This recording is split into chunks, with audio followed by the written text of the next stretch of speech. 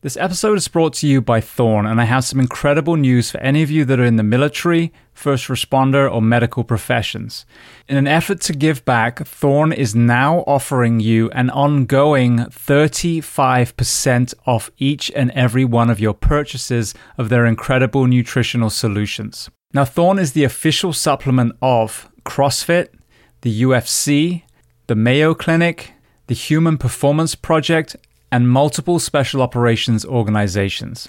I myself have used them for several years, and that is why I brought them on as a sponsor. Some of my favorite products they have are their Multivitamin Elite, their Whey Protein, the Super EPA, and then most recently, Cinequil. As a firefighter, a stuntman, and a martial artist, I've had my share of brain trauma and sleep deprivation, and Cinequil is their latest brain health supplement. Now, to qualify for the 35% off, go to thorn.com, thorne.com. Click on sign in and then create a new account. You will see the opportunity to register as a first responder or member of military. When you click on that, it will take you through verification with GovX. You'll simply choose a profession, provide one piece of documentation, and then you are verified for life. From that point onwards, you will continue to receive 35% off through Thorn. Now, for those of you who don't qualify, there is still the 10% off using the code BTS10, Behind the Shield 10, for a one-time purchase. Now, to learn more about Thorn, go to episode 323 of the Behind the Shield podcast with Joel Totoro and Wes Barnett. This episode is sponsored by 511, a company that I've used for well over a decade and continue to use to this day. And 511 is offering you guys, the audience of the Behind the Shield podcast, a discount on every purchase you make with them. Before we get to that code, I want to highlight a couple of products that, again, I personally use today. One of the most impressive products they just released is their Rush Backpack 2.0. Now, for many of you, whether you're going to the fire station, the police station, whether you're traveling with your family, whether you're taking training courses, we have to fly, we have to drive, we have to take trains. And I have to say, I own multiple backpacks, many of 511's different ones, but as far as a day pack, this one was the most impressive. There are so many different compartments. The way it sits on your back is incredibly comfortable. If you are a concealed carry person, there's also a spot for a weapon. So they've thought of multiple things that a man or woman would have to do on a daily basis. That is in addition to all of the products that I talk about a lot. Their uniforms, fit for men or fit for women in the first responder professions. The footwear that they offer, whether it's the Norris sneaker or the Atlas system that is designed for foot health and therefore knees and back and hips and shoulders and neck. As a civilian, I live in a lot of their clothes as well. Their jeans stretch. You can actually squat down in them. We live in Florida here, so I wear a lot of their shorts, which again, very, very lightweight material. You can get it wet and it will dry almost immediately. And then moving to the fitness and tactical space, I used to have just a regular weight vest. Recently, I switched to a 511 vest and actually bought ballistic plates as well. My thinking was simply, if I'm going to have a vest, why not have one that protects me as well? And that TAC vest is trusted by law enforcement all around the country. So I mentioned they were going to offer you a discount code. So if you go to 511tactical.com and enter the code SHIELD15, SHIELD15, you'll get 15% off, not just that one purchase, but every time you visit their store. And if you want to learn more about 511, their mission, their products, then listen to episode 338 of the Behind the Shield podcast with the CEO and founder, Francisco Morales. Welcome to the Behind the Shield podcast. As always, my name's James Gearing, and this week it is my absolute honor to welcome on the show Maximillian Potter and Richard Stayskal. Now, Max has spent his career in journalism, and although he's interviewed some of the biggest names in show business for some of the most well-known men's magazine, his true passion lies in storytelling within the military. Richard received the Purple Heart whilst in the Marines, then after recovering from his wounds, re-enlisted, this time joining the Army, ultimately becoming a Green Beret. Now, Richard was recently diagnosed with cancer, and this is where he and Max's paths intersect. And as you will hear, they discuss one of the best kept secrets in the military, which is the Feres Doctrine, which prevents our men and women in uniform from pursuing legal action after an illness or an injury outside of combat. Now, before we get to this incredible conversation, as I say every week, please just take a moment, go to whichever app you listen to this on, subscribe to the show, leave feedback, and leave a rating. Every single 5-star rating truly does elevate this podcast, therefore making it easier for others to find. And this is a free library of over 700 episodes now. So all I ask in return is that you help share these incredible men and women's stories so I can get them to every single person on planet Earth who needs to hear them. So with that being said, I introduce to you Maximillian Potter and Richard Stayskal. Enjoy.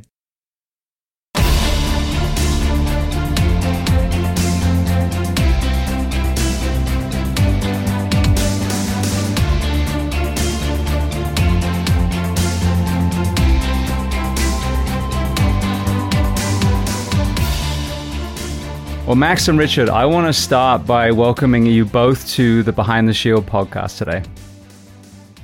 Thanks for having us, James. Yeah, appreciate it very much. Thank you.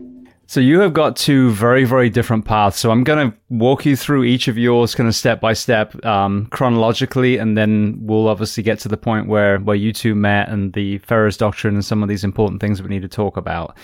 So I would love to start with you, Richard. Tell me where you were born and tell me a little bit about your family dynamic, what your parents did and how many siblings.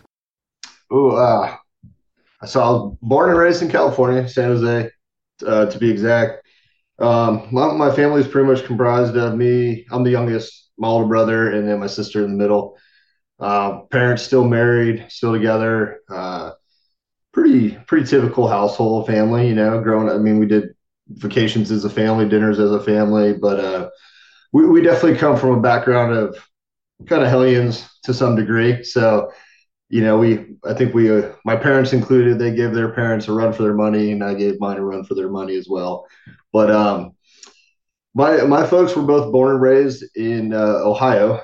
One was born in Kent, one was born in Akron, and then when they met, they decided, I guess, to spend their life together. They kind of traveled the upper part of the country, working on ranches and farms, and then ended up in Alaska and worked out there, and then settled in California to start having a family and make a living and everything else. And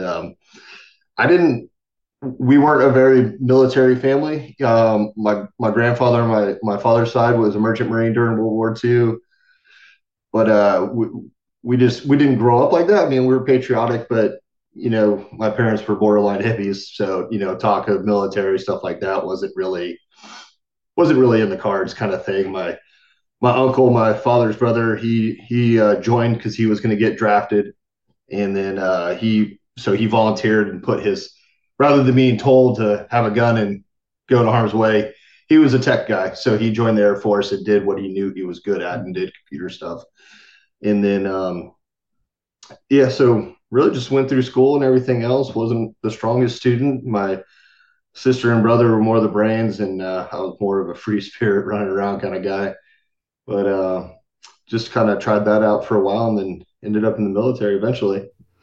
Well, you said about your parents, my wife's from North Canton. I was actually there 2 weeks ago. So okay. Beautiful place. Yeah, it is. Yeah, we haven't gone back since all my grandparents are all passed away now, but I definitely miss it there for sure. Now, what about athletics? What were you playing and doing during the high school age? We all grew up doing the normal baseball, football, basketball. I kind of deviated at some point in middle school, started skateboarding more or less. And then I picked up volleyball in high school.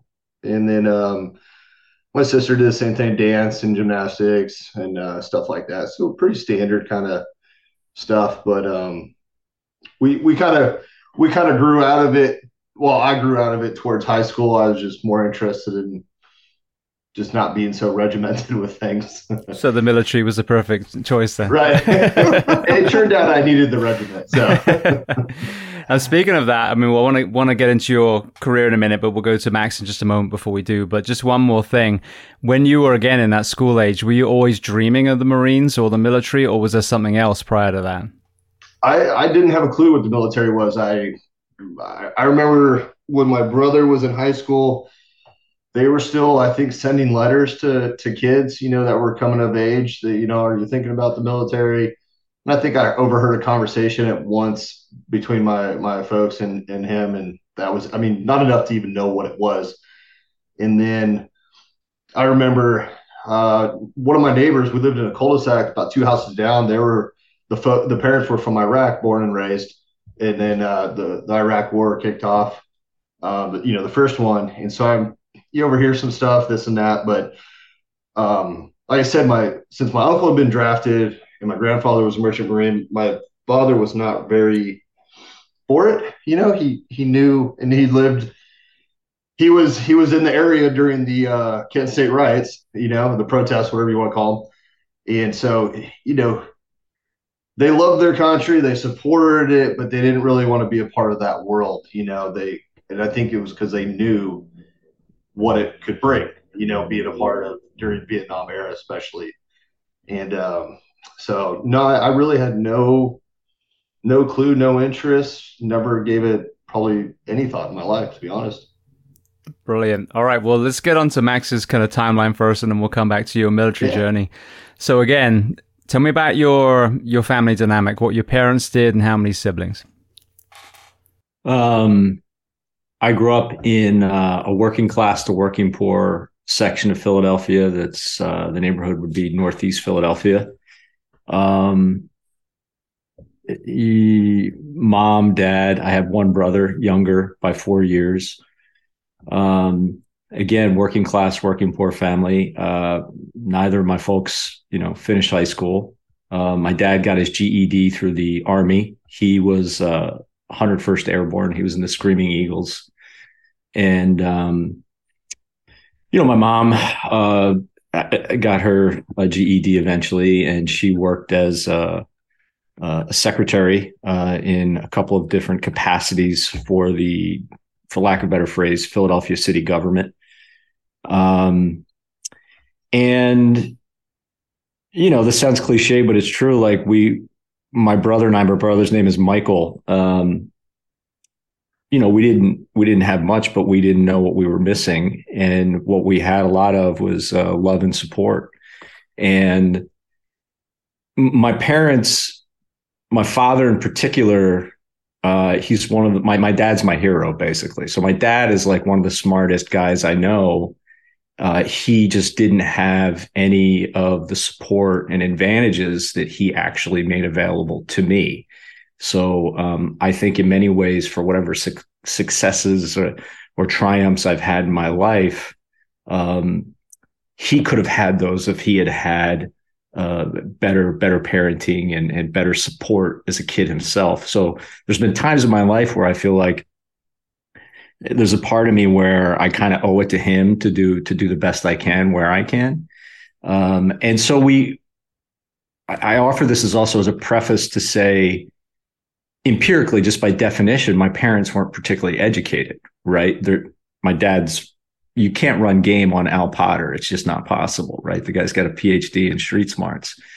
And he was always sort of my sounding board and compass for all things, ethics and common sense. I'd ask my dad, but there wasn't like a push, and at one point I wanted to go into the service, and one of my best friends in the world, which is actually why I tend to cover, a fair amount of military stories, related stories over the past, 25 years. One of my best friends growing up went to the Marines. And actually, I ended up going to do a piece in Iraq in Al Anbar, and I was where Richard was, actually. And my buddy, his name is Tim McMenamin. And just an incredibly humble, honorable, smart, badass dude that I met when we were in high school. We were from the same neighborhood. Well, let me backtrack. Like I was saying, my parents they promoted getting an education, but they didn't really know what that meant. And I happen to have a family member, a cousin, because of age, I called him my uncle, and he happened to be a Catholic chaplain, and he was in the military. And it was largely because of him that he nudged me to consider coming out of 8th grade in all boys Jesuit high school in Philadelphia. And it's called St. Joe's. And if not for him, I probably would not have known the school existed. And I've said many times over that those 4 years at that school changed my life. I mean, I'm about as much of a lapsed Catholic as you'll find. And I credit the Jesuits for that. And I mean that in a highly complimentary sense. You know, it was because of their pushing to think critically about the world that maybe I got to think a little bit too critically about everything, including, you know, some of the moves the Catholic Church was making over the years. But anyhow, I met a bunch of other guys from my neighborhood, or neighborhoods around me. Like there was to be blunt, there was the super rich kids, and then there was us. And so we kind of found our way to one another. And this guy that I just mentioned, Tim McMenamin, he's the guy that went in the Marines. And through him, and because of him, largely because of him, I would follow stories perhaps a little more closely that I might otherwise have followed. So coming out of school, St. Joe's, I knew I wanted to write. I think like most young kids that want to write, the cliche is everybody wants to do, you know, the great American novel. And that wasn't really in the cards for me because I knew I had to figure out a way to write and pay bills, you know, like that's just the way it was going to go. And the Jesuits have this, credo it was an all boys school. So it was be a man for others, but it's a person for others. And it's not like a horseshitty slogan. Like it's really woven into the fabric of the curriculum and what you do. And basically you're just trying to think about others and, you know, really basic stuff on how to be a decent human being, you know, think of your fellow man, think of your fellow human and how cheesy as this may sound, how you can make the world, you know, a better place, nudge the universe in a positive direction. And to oversimplify, it was sort of a natural, organic migration, if you're a writer, to go to journalism. And I didn't know I just set up my origin story, right? So it's not like I could call my uncle who could give me an internship at some, you know, publication. I just kind of had to, like many of us, right? I'm not an anomaly. I'm one of many who go into journalism to do this. And so, I go to an undergraduate school, and then coming out of undergraduate school, I had done an internship or two, but I still didn't really know what it meant to go into journalism. So I went to Northwestern. Basically, I figured if I bought a fancy degree, you know, it would help me get, you know, a better job.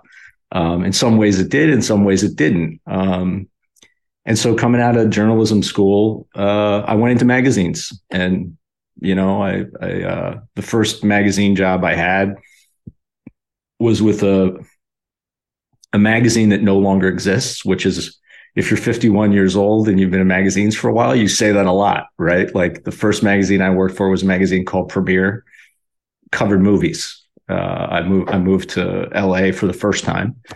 And, then I went back to my home, covered movies for a while. And but it wasn't like just celebrity profiles. Like Premiere at the time was a place where journalism was done. It had, you know, really terrific, you know, journalists, John Richardson, Peter Biskin, David Foster Wallace did a piece for the magazine. But stuff happened, and I left. I went back to my hometown in Philly, and I worked for Philly Mag.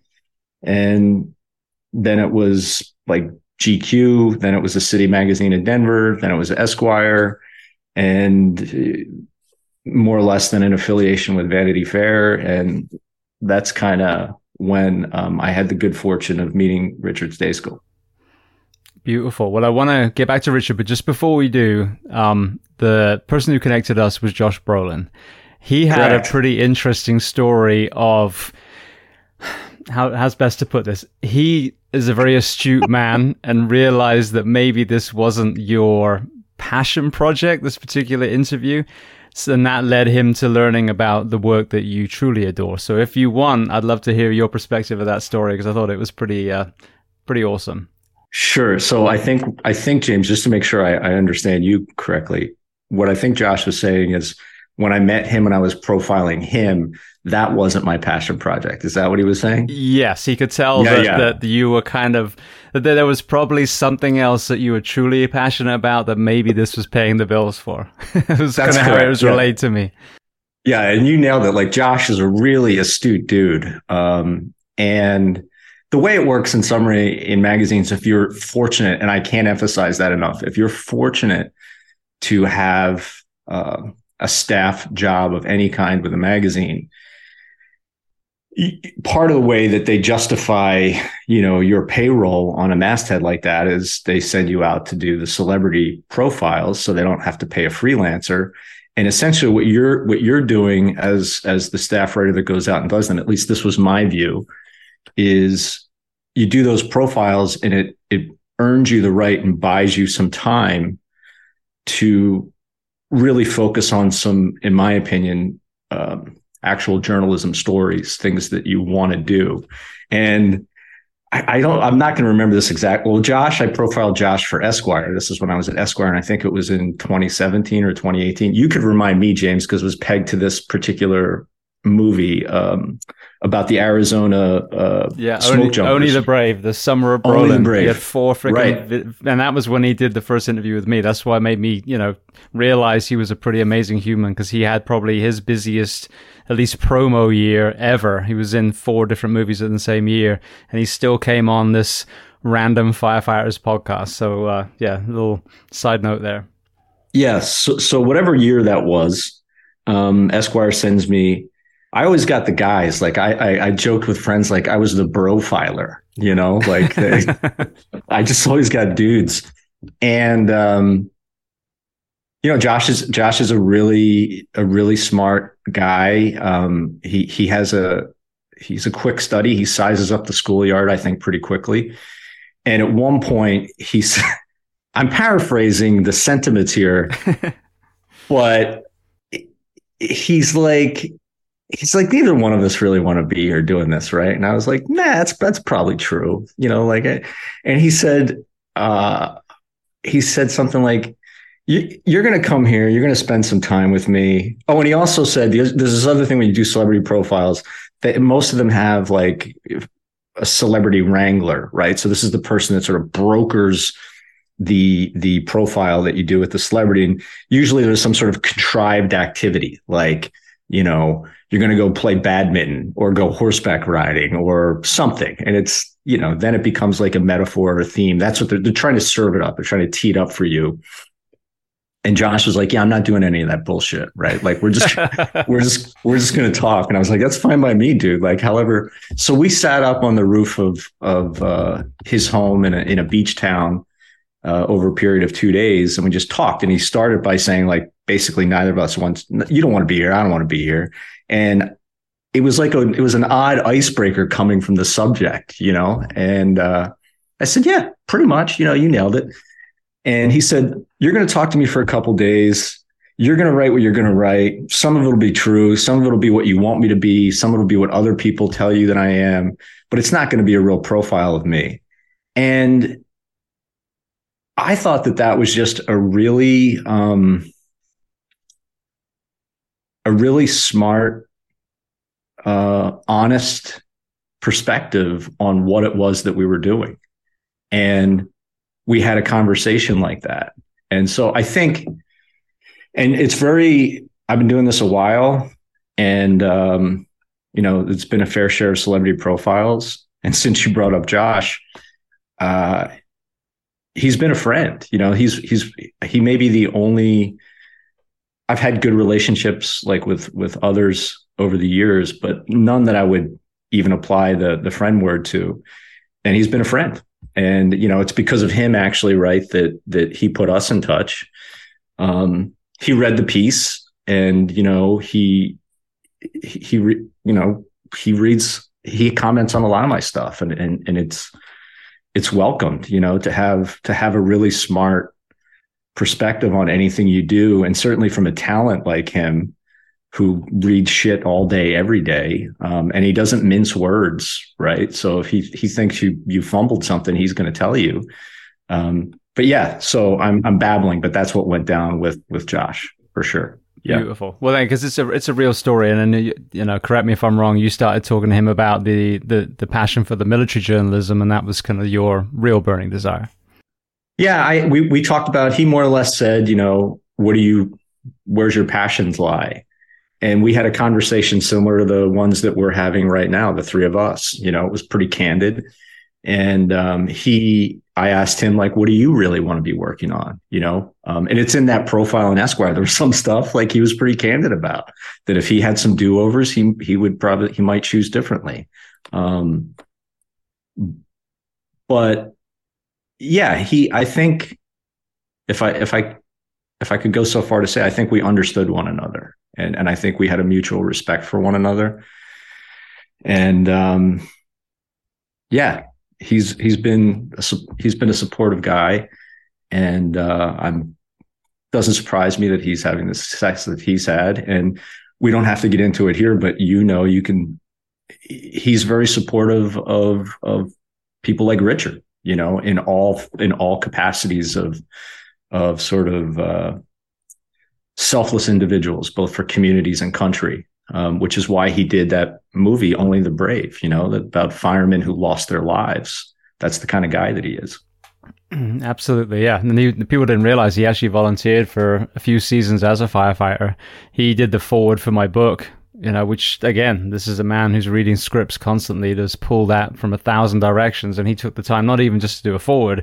Like, he read every single episode, sent a lot of them back saying, you can do better, give me critiques, and even the audio book, he gave me some feedback. So, yeah, and he's supporting all kinds of incredible people. So I just want to put that, because even though, sadly, a lot of these titles are well-deserved, some of the shallow two-dimensional elements of some of these celebrities, there are some incredible human beings that happen to be famous for whatever it is they do. And I think it's important that we, highlight them as well. They're already in front and center, but people know them for sometimes the wrong reasons. And there's some, beautiful human beings out there that happen to be on screen or sing or as sports stars.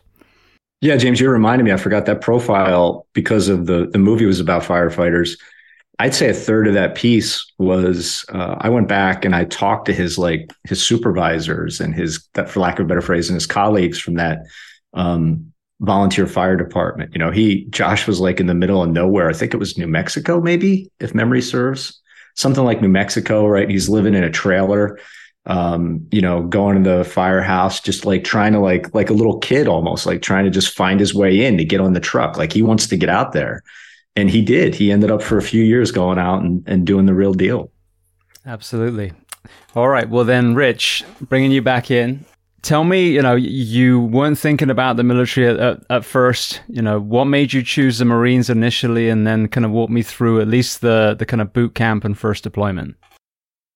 So to be honest, I'm kind of going back into my life. I was a very fortunate kid. We were not rich by any means, but my parents, they worked to the bone to provide us with everything they could. They were phenomenal people, but we were always taught and told, get good grades in high school, go to college. That's the way it is, or should be. And so I was like, okay, I'll go to college. Wasn't very interested in school, but they helped me go to college. I went down to Irvine Community College for a little bit in Southern California.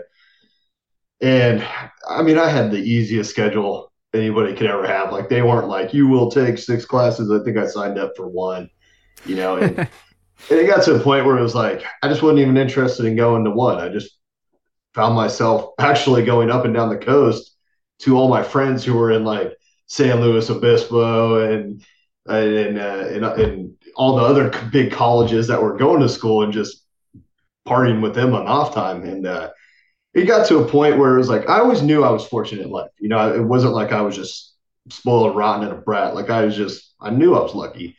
And it got to the point where I was like, this is just a waste of time and money for everybody, teachers, parents, everybody. So I had 2 buddies from high school that actually had joined the Army maybe 2 months prior. I talked to them right out of basic, and they were like, best thing I ever did. I love it. Like, oh my gosh, because we were all kind of the same type of people. And I think I flew home one time and went to a recruiter's office. I was like, I'm just see what this is about. I don't know anything. And kind of went and talked. And then, but what really sold me on the whole thing was it was Max, I'm drawing a blank here, but what was it? Was it The New movie Year's? New Year's, you right? And I was watching that movie U571, and remember having a couple of drinks and sitting there just thinking about how lucky my life is and how great things really are. And there was a scene where one of the crewmen of the sub has to like turn the air valve because they were sinking and they were all going to die. And he killed himself. Not killed him, like that. He sacrificed his life to save the crew. And it hit me like a Mack truck out of nowhere. And it was like, where are these people at? Like, these people really exist. This, because the story, the movie's based off a true story and everything. I was like, that's unreal. And it was just, I knew at that moment, it was like, that's where I want to be. Where are those people? I want to find them. That's who I want to be friends with. Those are who, I admire these people so much for that thought process. And so it all kind of just worked itself out. I went to a recruiter's office, and to be honest, I actually started in the Air Force, and because it was the first office when you go into the building. And Air Force, I went to Air Force, took the test, but the guy would never show up. And then Navy and Army were in the back of the building, and I showed up. I kept showing up. And finally, the Marine Corps recruiter just caught me. He was like, "Hey, what are you doing?" So we started talking, and every time I came back, he was there. And, I was like, this guy's always here. Like, that's a step. So nothing against the Air Force, but they just didn't put the work in. They probably had the Air Force guy tied up in the bag. It makes sense now that I know more of why he wasn't really there. But so the Marine Corps recruiter just caught me, and there's no denying the uniforms and the way they are. They're undeniably just remarkable at what they do. I have nothing but love for when you need something done with the least amount of money or material necessary. Marine Corps is who you need, And so I just started talking, and before I knew it, I took the ASVAB test, signed up, and I was actually going to do crash fire rescue, with like firefighter on an airfield, and got all the way up to the day I was leaving. And actually, I had convinced a buddy to join with me because I figure if you're going down, you might as well bring somebody with you, So what a true friend you are. What a true friend you are.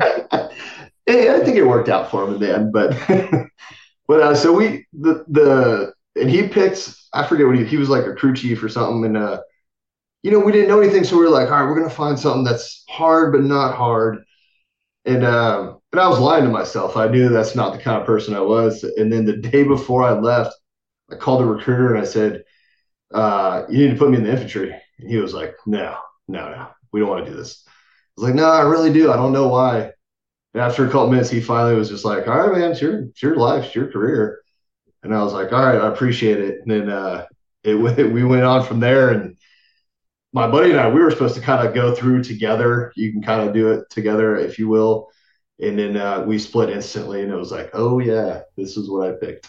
So he went off a different direction, and I was pretty much in there with all infantry guys, and I had my entire life ripped from me and built back up from scratch. I mean, they take it all from you and start at zero. And I was a kid that needed it, to be honest. And I didn't unwelcome it. It was just I was a challenge, that's for sure.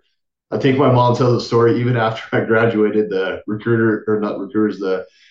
drill instructor went up to her and was like, your son was definitely a challenge. I like to know things, which in the Marine Corps is not all about telling you everything. They just want you to do stuff. But I enjoyed it very much. But man, I had my senior drill instructor. I had three black drill instructors. One was from Louisiana, 6'6", about 280, just a dominant, towering individual. The other one, I think, was 5'10", and I think this guy lived in a gym and ate weights for breakfast. And then the other one was a comedian, a little tiny, 180-pound, 5'4" comedian. And then we had one other guy that was just meaner than hell. And you couldn't win. One was making you laugh because he would practice his stand-up comic stuff on you, and then the rest would just destroy you. And looking back on it, it was so much fun. I don't regret one bit of it. So where did you find yourself deployed after you came out of boot camp? So I joined prior to 9/11. I had no idea. Like I said, I didn't know any of this stuff. I didn't know what it entailed.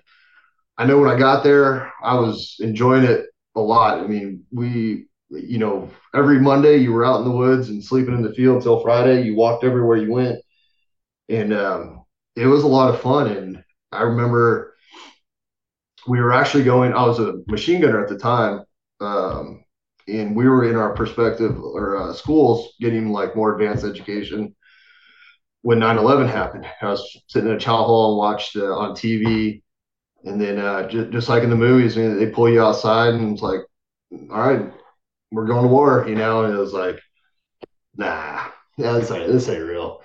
And they kept stressing it. And then we kept gearing up and getting ready. And before I knew it, our turn came up. So I didn't hit the invasion. I was elsewhere doing other stuff. And then so we went over literally right after the invasion and ended up in Al Anbar in Ramadi for the first deployment. And when we got there, they were like, "Oh, the war is over, hearts and minds. We're going to pass out candy and hug babies and then shake women's hands and all kinds of stuff." And it was. I don't know if they were lying to us or they just really were convinced that it was over. But then it was right around the time where the stuff happened in Haditha. No, it was with the contractors right next door. The other big skirmish that happened.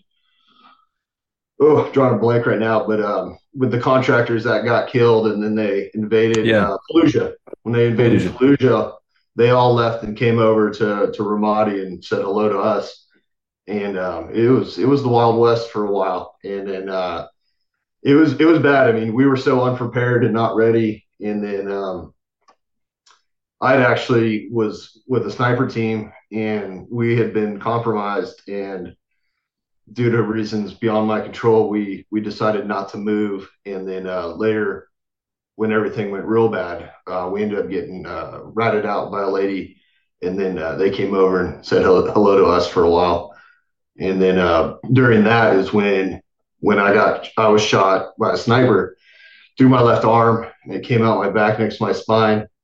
And then made it out of that barely. And then I had found out later that it was actually an SF medic, a Green Beret medic, that had put my chest tube in and basically provided me with the necessary means of living. And I really never knew if the story was true, but it's just what I heard because I wasn't awake or with it.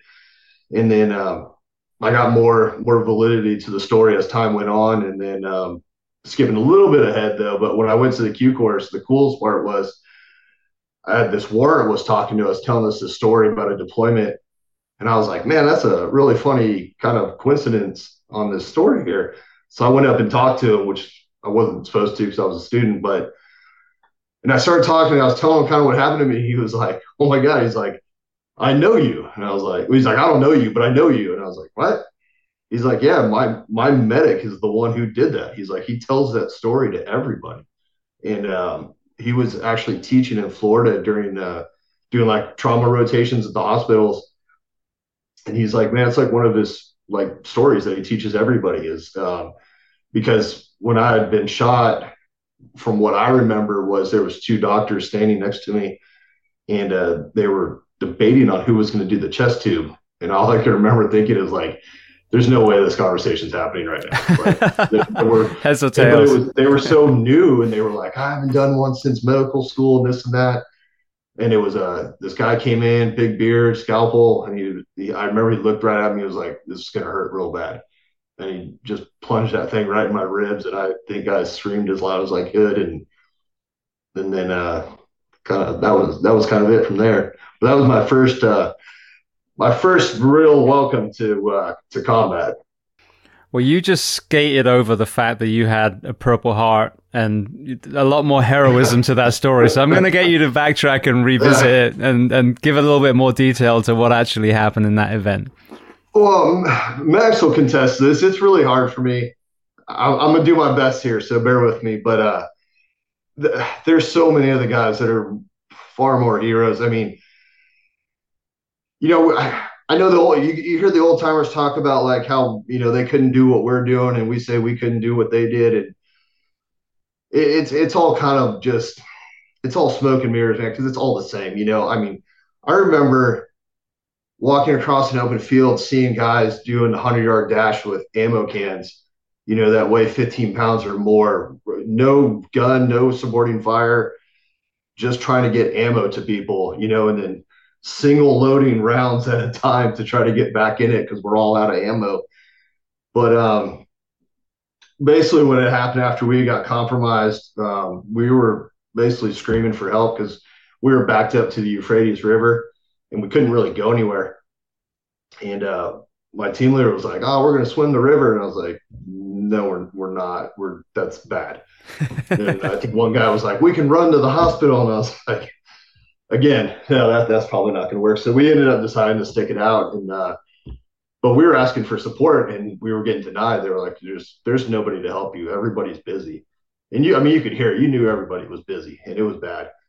And finally, when it started, so we ended up getting compromised and called out by the lady, and it was right around 15 enemy came at us, and there was just 4 of us.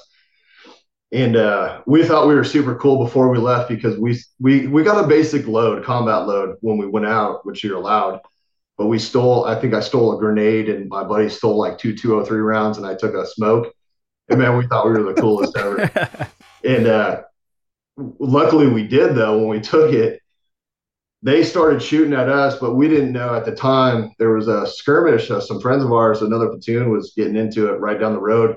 And the lieutenant, bless this guy's heart, I think he did it against orders, but he mounted up in a truck with about 7 other guys and drove over to us to help us because we wouldn't have made it. There's just no way. And we were getting beat up pretty bad. I mean, they fired rockets at our faces, and I mean, my whole life flashed before my eyes. Literally, was like, "What am I doing here?" Like, who would have thought, And then we eventually, I remember you have to have funny moments in these things. I remember my buddy Ferguson, he had the 203 rounds. I'm like, "Hey, Fergie," I was like, "We need those rounds, man. Like, I got guys over here." He's like, "I don't have them. I already shot them." I was like, "Did you hit anything?" "Absolutely not. I was way off." Like, dude, come on, man. And then finally the truck rolled up, and it actually was pointing right at us. And so I threw the smoke over these pump houses to kind of let them know that we were over there. And they shifted fire and got them off of us, thankfully, because couldn't have been about 100 meters away from each other, fighting. And it was kind of like an elevated road off the river from the agricultural fields. And so we moved up to the road. They dismounted, and we were kind of pushing through and kind of trying to do like an L-shaped movement on them. And it was bad. It was just people started falling left and right. And then you'd hear the machine gun going, then stop. Then you hear it going, then stop. Then there'd be like real long lulls, and you'd see guys running from tank to tank trying to get ammo. And you knew it was all kinds of bad. And I remember walking, and I remember seeing a gun pointed through some bushes, and I was like, "There's a sniper, there's a sniper." And then I remember waking up on the ground, my face in the dirt. And I always tell it's like the movie Saving Private Ryan, if you ever seen it, when he gets mortared on the beach, Tom Hanks. Yeah. And he's looking around, he's confused, can't hear anything. I mean, it was just like that. It was identical. And then I'd made the bad move of watching the movie Born on the Fourth with Tom Cruise not long before that.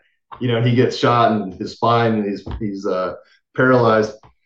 And so when I felt the pain of the bullet, I was like, "Oh no, I've been Tom Cruise." I remember thinking this. I'm laying on the ground, and but one of my teammates came over, cut my vest off. He ran, and he kept fighting. And then another one of the greatest guys ever, man, a corpsman, ran through open field of fire with no gun, just first aid kit, ran over to me, laid down, and I was looking for open wounds, found the one on my back, put some gauze on it and applied some pressure. And then we sat there for a while hoping this thing would just end so we could get out of there. And like I said, I remember looking to the left and friends were just pinned down behind tanks. It was awful.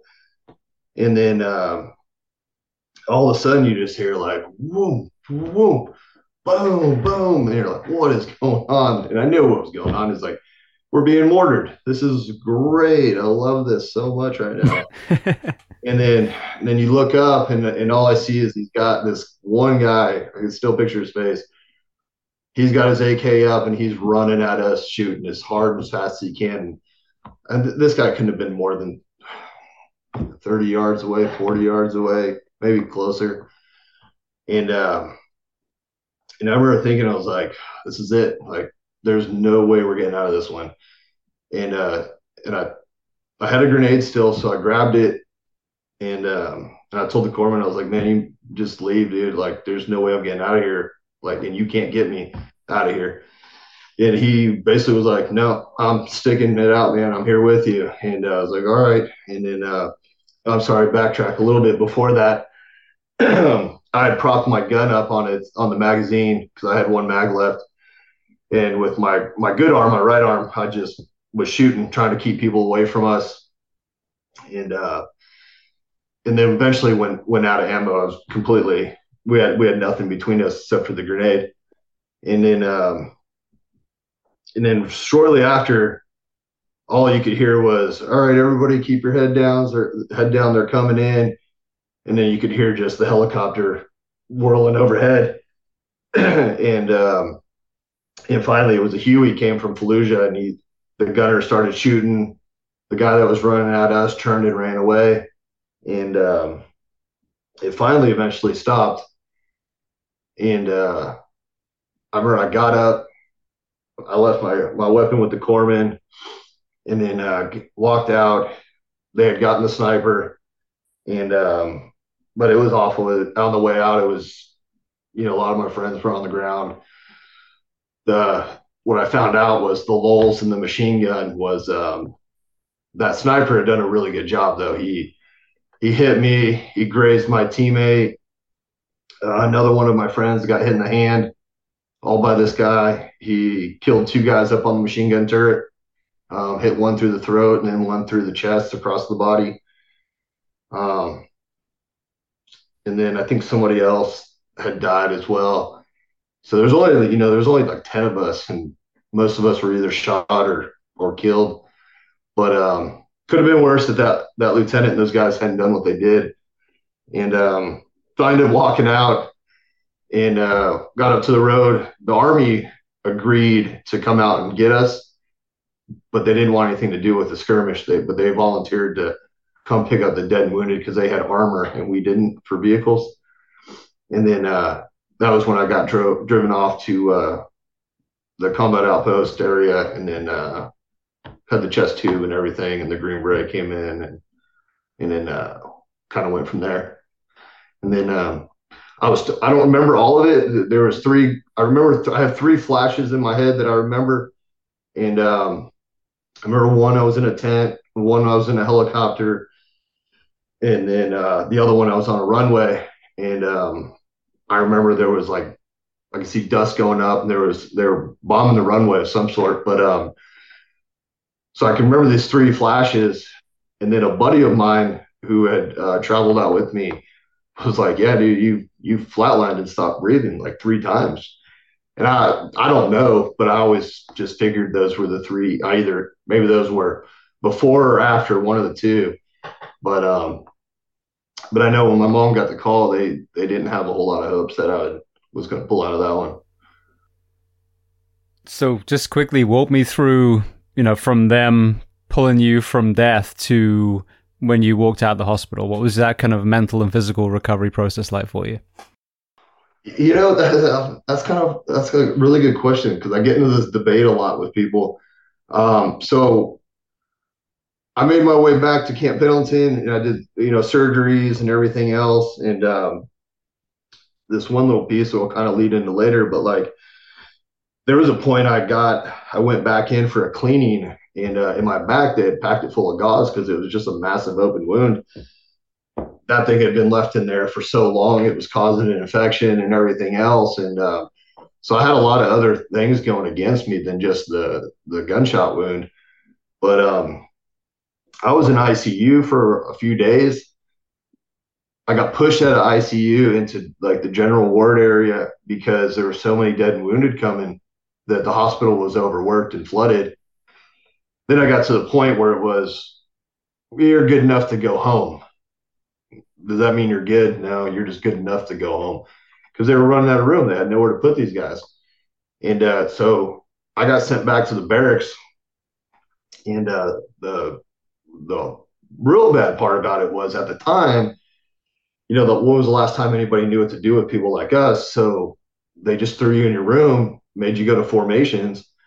And I remember I had a guy beating on my door one day, and he's like, "You need to be in formation." I was like, "I can't even breathe barely right now, let alone get up and walk to formation." But they didn't care. They didn't know what to do with us. They didn't care. And then before we knew it, we were cutting grass, painting buildings, moving chairs, and we had to prep the area for when everybody came back. And back then, it was basically, go see the chaplain, go see a doctor. All right, here's a whole bunch of pills. Take these pills, you'll be fine. Go back to work. It was very similar to like what you'd see in like Band of Brothers, where it was like after these skirmishes, they go to Australia, they get like 2 days off, and then it's like, all right, right back at it, no rest for the week. And it was right back at it. So we tried to have as best fun as we could. I mean, we'd take guys in wheelchairs and like put paint rollers in their hands and push them down the hall so they could paint, or we'd take paint rollers to like some guys' crutches so you could paint the walls. But as far as recovery, there was none. It was, I think we had one van or something, and if you were lucky to get in it, you could go to therapy. But there were so many of us, you just couldn't. Recovery for me was on my own. It was as fast as I could. I started going back out and running and swimming and trying to get ready to go back. And I'd actually gotten to a point where I thought I was ready to go back, volunteered. They put me on a manifest to go back, and then I had to be honest with myself. I just couldn't do it. I would have put more people at harm than anything, and so I had to kind of swallow my pride and stay back and keep recovering. And then the deployment just, everybody will say their deployment was bad, and it was bad, just a lot of reasons. But after that, we had just lost so many people, and so many people were hurt. It was almost hard to comprehend how it was that bad, especially when you're sitting there like, we have one of the best militaries in the world and all this stuff. It's like, this should never have happened. So it got to a point where I did my term, and then I got out and was like, I appreciate it, but I'm going home. And I didn't really want to be honest.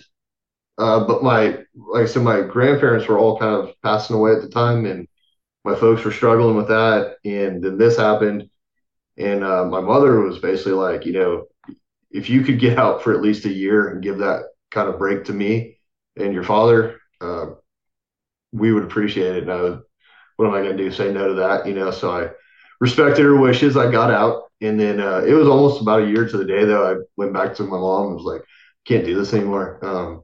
I was doing construction with my father. I was making great money, had a place to live, truck, everything somebody could want, and it just wasn't enough. And so I just started looking for a branch of service to go back into after that.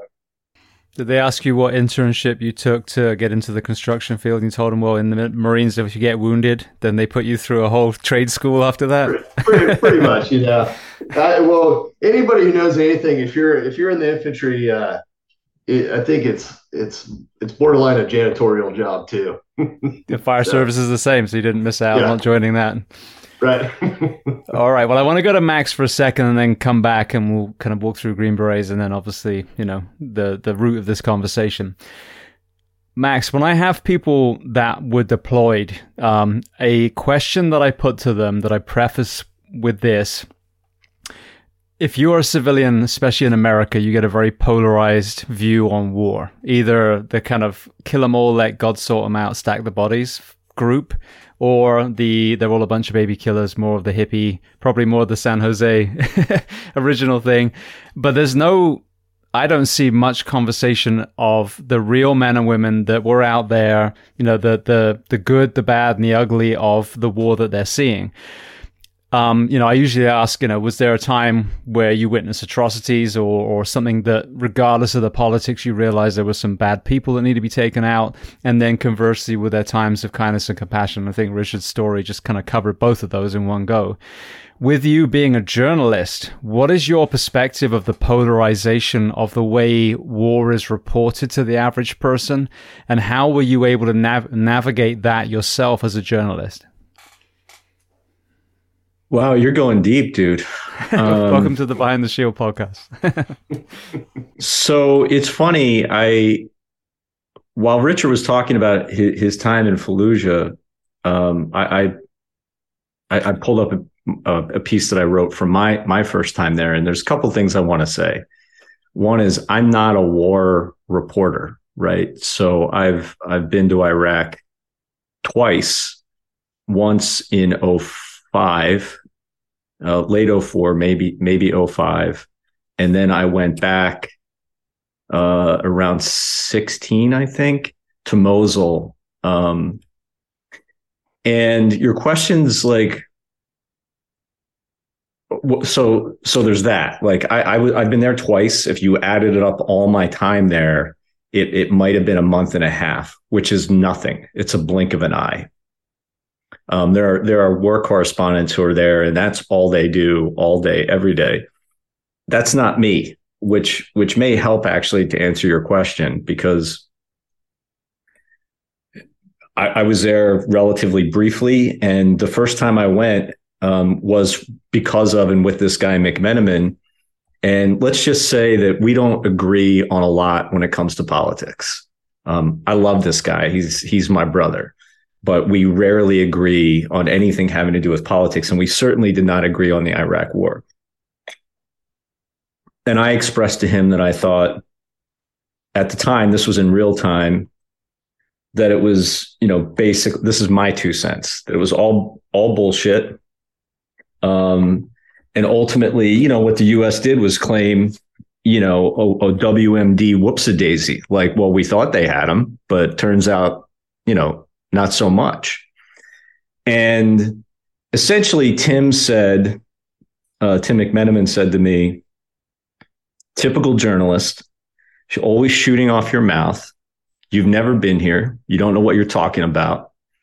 If you ever want to, really inform yourself, I'll have a helmet and a cot waiting for you. That was a quote. That's what he said. So essentially, my buddy was calling my bluff, right? So basically, that's why I went, and I arranged to go. And just to be clear, if it's not clear enough, I was not for this war. And in my mind, for better or for worse, I believed that I was going to try and find a way to report essentially on behalf of my friend Tim and people like Richard, who I didn't even know existed yet, who were so willing to lay down their life for the country, follow orders. And I felt like that the orders that they were being given, not by their commanding officers, but by the politicians in DC, were a disservice to them. And that's the perspective that I went there with. And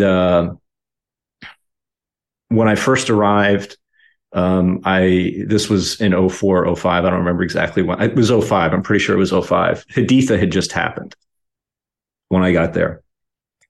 And I flew in and I was I did a couple days in the green zone, and I was basically waiting for, a milk run bus plane to take me out to Al Anbar.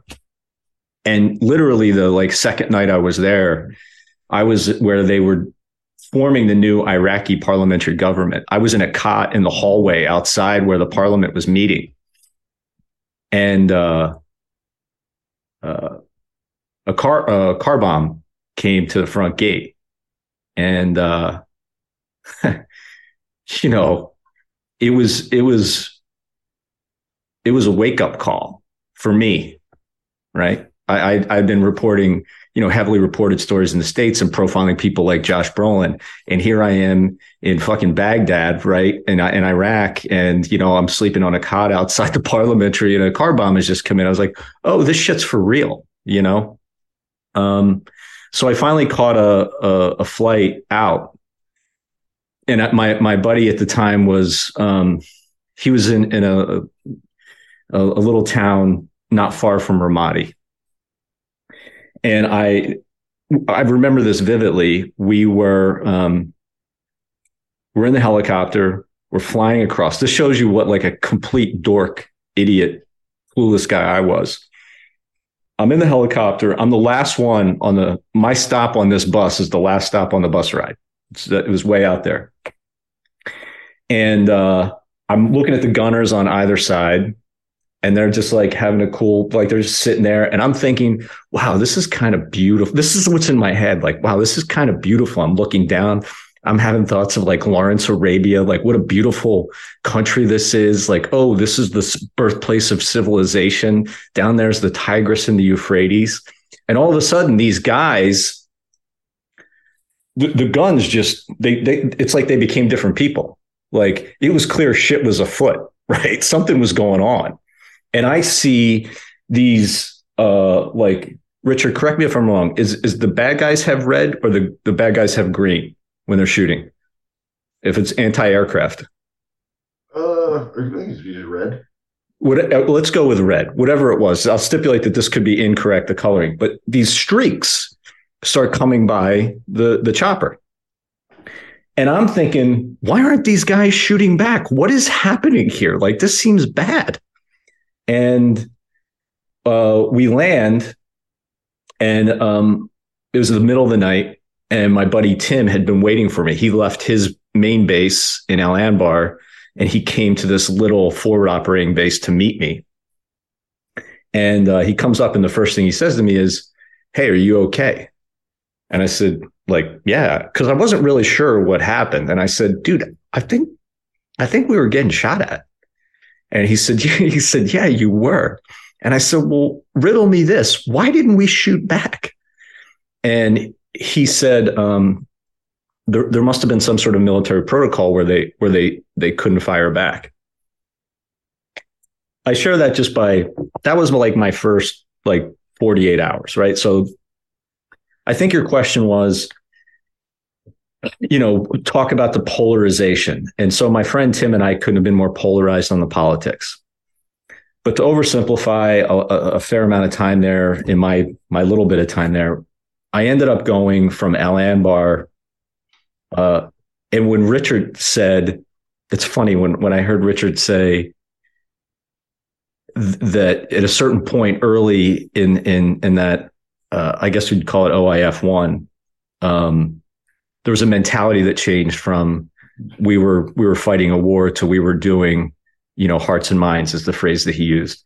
And that's a civil affairs group task for the most part. And I was with the 5th CAG. I was with the civil affairs group. And that was their job in theory to win over the hearts and minds. And that was the thesis of my story. Like, let's see if these guys can actually do what this task is that they're now supposed to be tasked with. And remember, this is 04, 05, right? That was just the beginning, right? We didn't know it at the time, but that was just getting rolling. And so I end up, after a lot of like, basically chickening out, like going outside the wire. It was when Richard says it was bad there, like we were there right about the same time under very different circumstances, but like I was scared shitless. And Al Anbar is like a city, it had its own McDonald's and car dealerships. It was ridiculous. It was run by like contractors. Like you could be there and it didn't even feel like you were in a war zone, right? You go outside that wire, it's a different story. Then you're on your own, dude. And at the time they had all the routes to these different outlying forward operating bases. I think they had colored names. And I believe the one that we traveled was Route Bronze. And it was finally after, like, I had chickened out of one, maybe two. And then there was a third.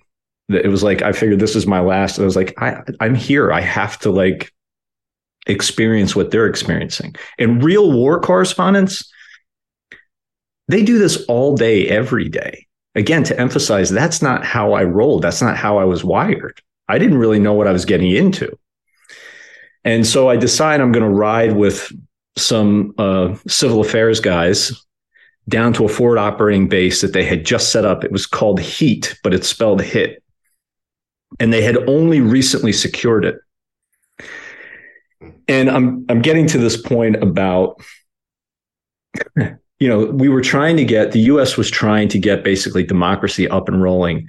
And a large part of that was with civil affairs guys trying to get the imams to convince their people to participate in the democratic elections. And we go down, we ride through the desert on Route Bronze. We get to HEAT. The civil affairs group had taken over a schoolhouse. And what I was told, and it turns out what had happened is not long before I got there, I believe something close to this, if not exactly this, happened. A Marine had gone up.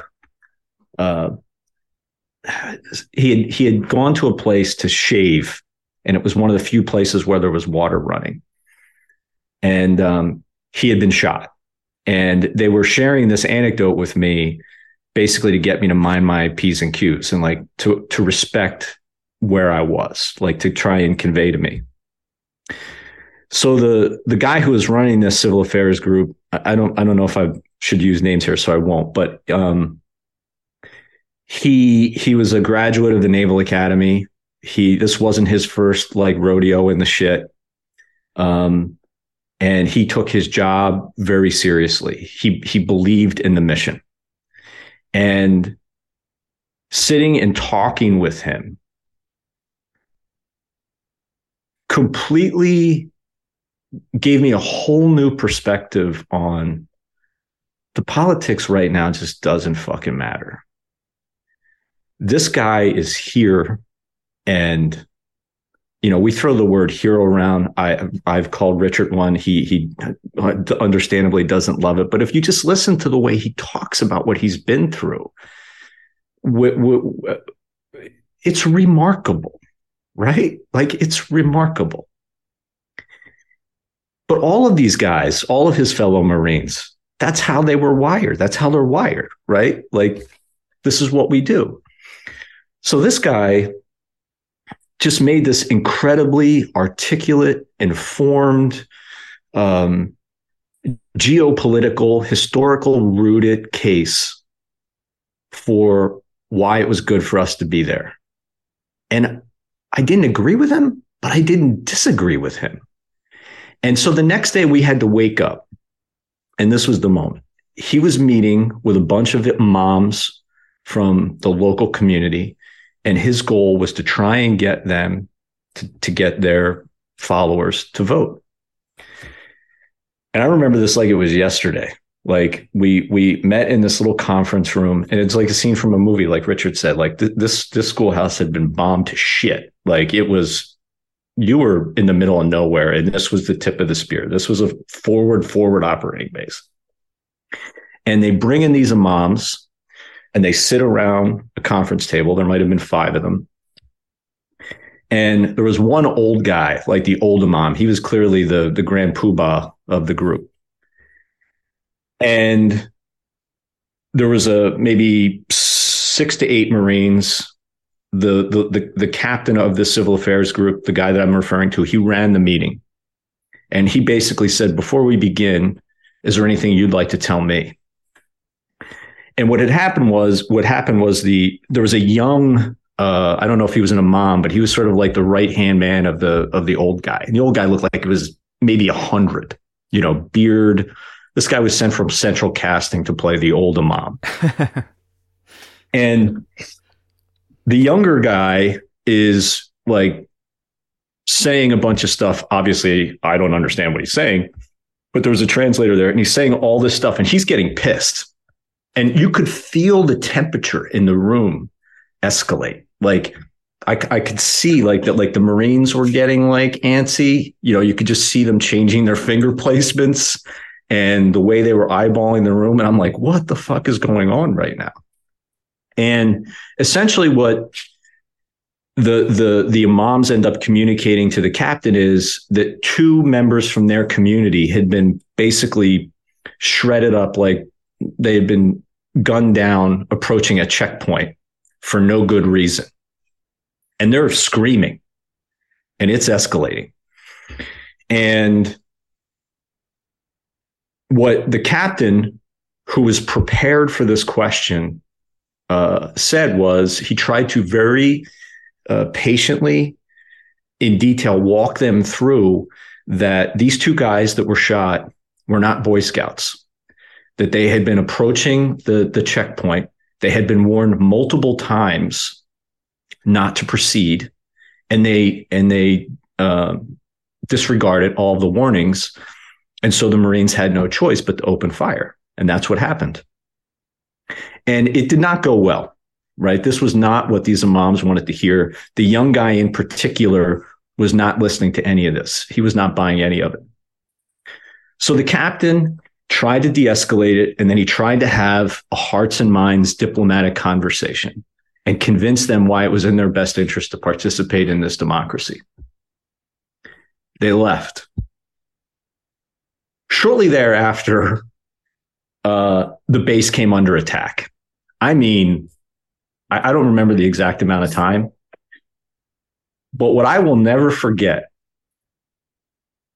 is that civil affairs group circled me. They circled me guns out. And, you know, they weren't thinking of themselves. And they didn't want a fucking journalist around. You know, I was a nuisance. Even if I was Timmy's friend, you know, I got a little more patient, tolerant treatment because of that. But I was a nuisance. And they were ready to, it didn't matter who I was. I was an American. I was in their care. And they were ready to lay down their lives for me. That dramatically altered.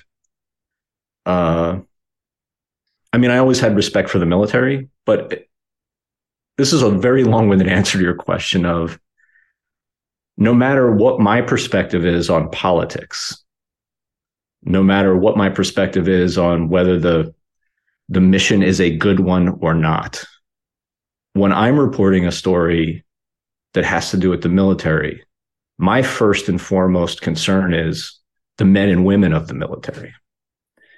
And I think that the stories I've worked on, that's why I've been pulled to them. And that's why I was pulled to this one. Beautiful. Well, that's a phenomenal answer to my question. So thank you so much. And this is what I love is whether it's the people that are out there, and I want to switch to Richard in a second, or, you know, people that have unusual perspectives. Sebastian Junger's been on here a couple of times. He was embedded, you know, in Restrepo and some of the other places. And that's a war reporter. That's a war reporter. But I mean, and so are you, but in a different context, as you kind of, you know, made sure we understood.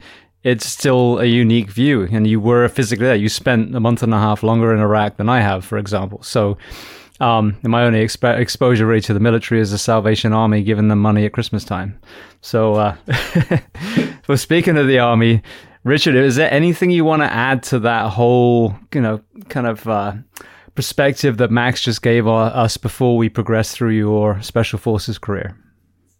Yeah, I actually really appreciate the way Max says that, because like one good example, I think, you know, when we did the withdrawal out of Afghanistan and those men and women were killed, you know, I had a few reporters reach out and some politicians, and they were like, "Oh, you must be so angry," and this and that. And you know, I had to think about it for a minute, and I was like, I'm sad that they passed away, and I didn't know them, but I'm sad.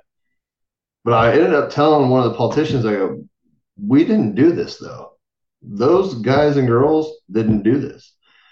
And so I draw a fine line of a weird way of looking at it where it's like, I'm not going to get mad and get to the point where we all know what we're doing. Nobody's forced to join. And like, I had a buddy who, kind of jumping on a story here, who they were in a bad situation. He ultimately sacrificed himself to get everybody out of it. And I was like, you know what? I'm so sad that this guy died. He had 4 girls, a wife, and but I won't take away the fact that they knew what they were doing. They weren't tricked and bamboozled. They knew what they were doing. And most of these guys and girls, they believe in their hearts that they are there for somebody to make their lives better. And they're willing to sacrifice what they ever had to do that. And so I don't want to it's all about perspective for me, where it's, those my friends, they knew what they were doing. They knew the risks. They knew that they were helping people though.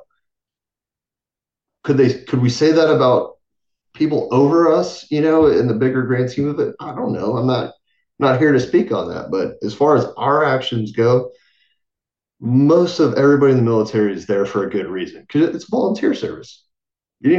Most people are, again, not speaking for everybody, I'm just here to kill everybody in the world. Like, there's always a weirdo there somewhere, but I won't take away what they knew they were doing, the sacrifices that they gave and everything else. But, we're not making those calls. We're just there to do what we feel is right in our hearts. But, and that's one thing I hope people find a way to look past the military in ways. It's like, don't judge us based off of congressional actions or decisions. We are not Congression. We're not Congress, and they are not us. And it's too, do our orders come from there? Yeah, but I don't get those orders directly, but I'm doing what I'm told, and everybody would. If you were a son or a daughter, you would do what you're told by your parents. Or if you were in a job, any job, if you work for Coca-Cola, they tell you what to do, you do it. And that's all we're doing. And are they easy decisions? No, not always, but you try to do the best that you can. And a lot of times doing the best that you can usually ends up sacrificing yourself or your friends, because it involves the best decision to help others that you don't even know.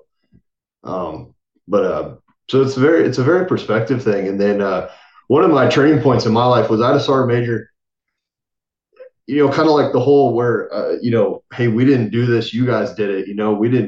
We weren't in charge of the withdrawal like that, But I had a sergeant major one time, because the perspective and the mindset of a lot of military is, I want to get into a gunfight because that's a proof of worth, or value. And it's like, is it really?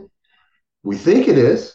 But I had a sergeant major who flipped my whole world upside down, because if you have a CIB, a combat infantry badge, and you walk around in uniform, you're respected. You've been there, you've done it. And he sat us down one day, and he was like, I'd give every single one of you one of those that never ever got into a gunfight, never ever fired a single round. And he's like, aren't we supposed to be so good that we can do this without ever getting into fights? And he was like, that's where you should strive for. The whole gun thing, that's just a means of protection against those ones that really don't like you.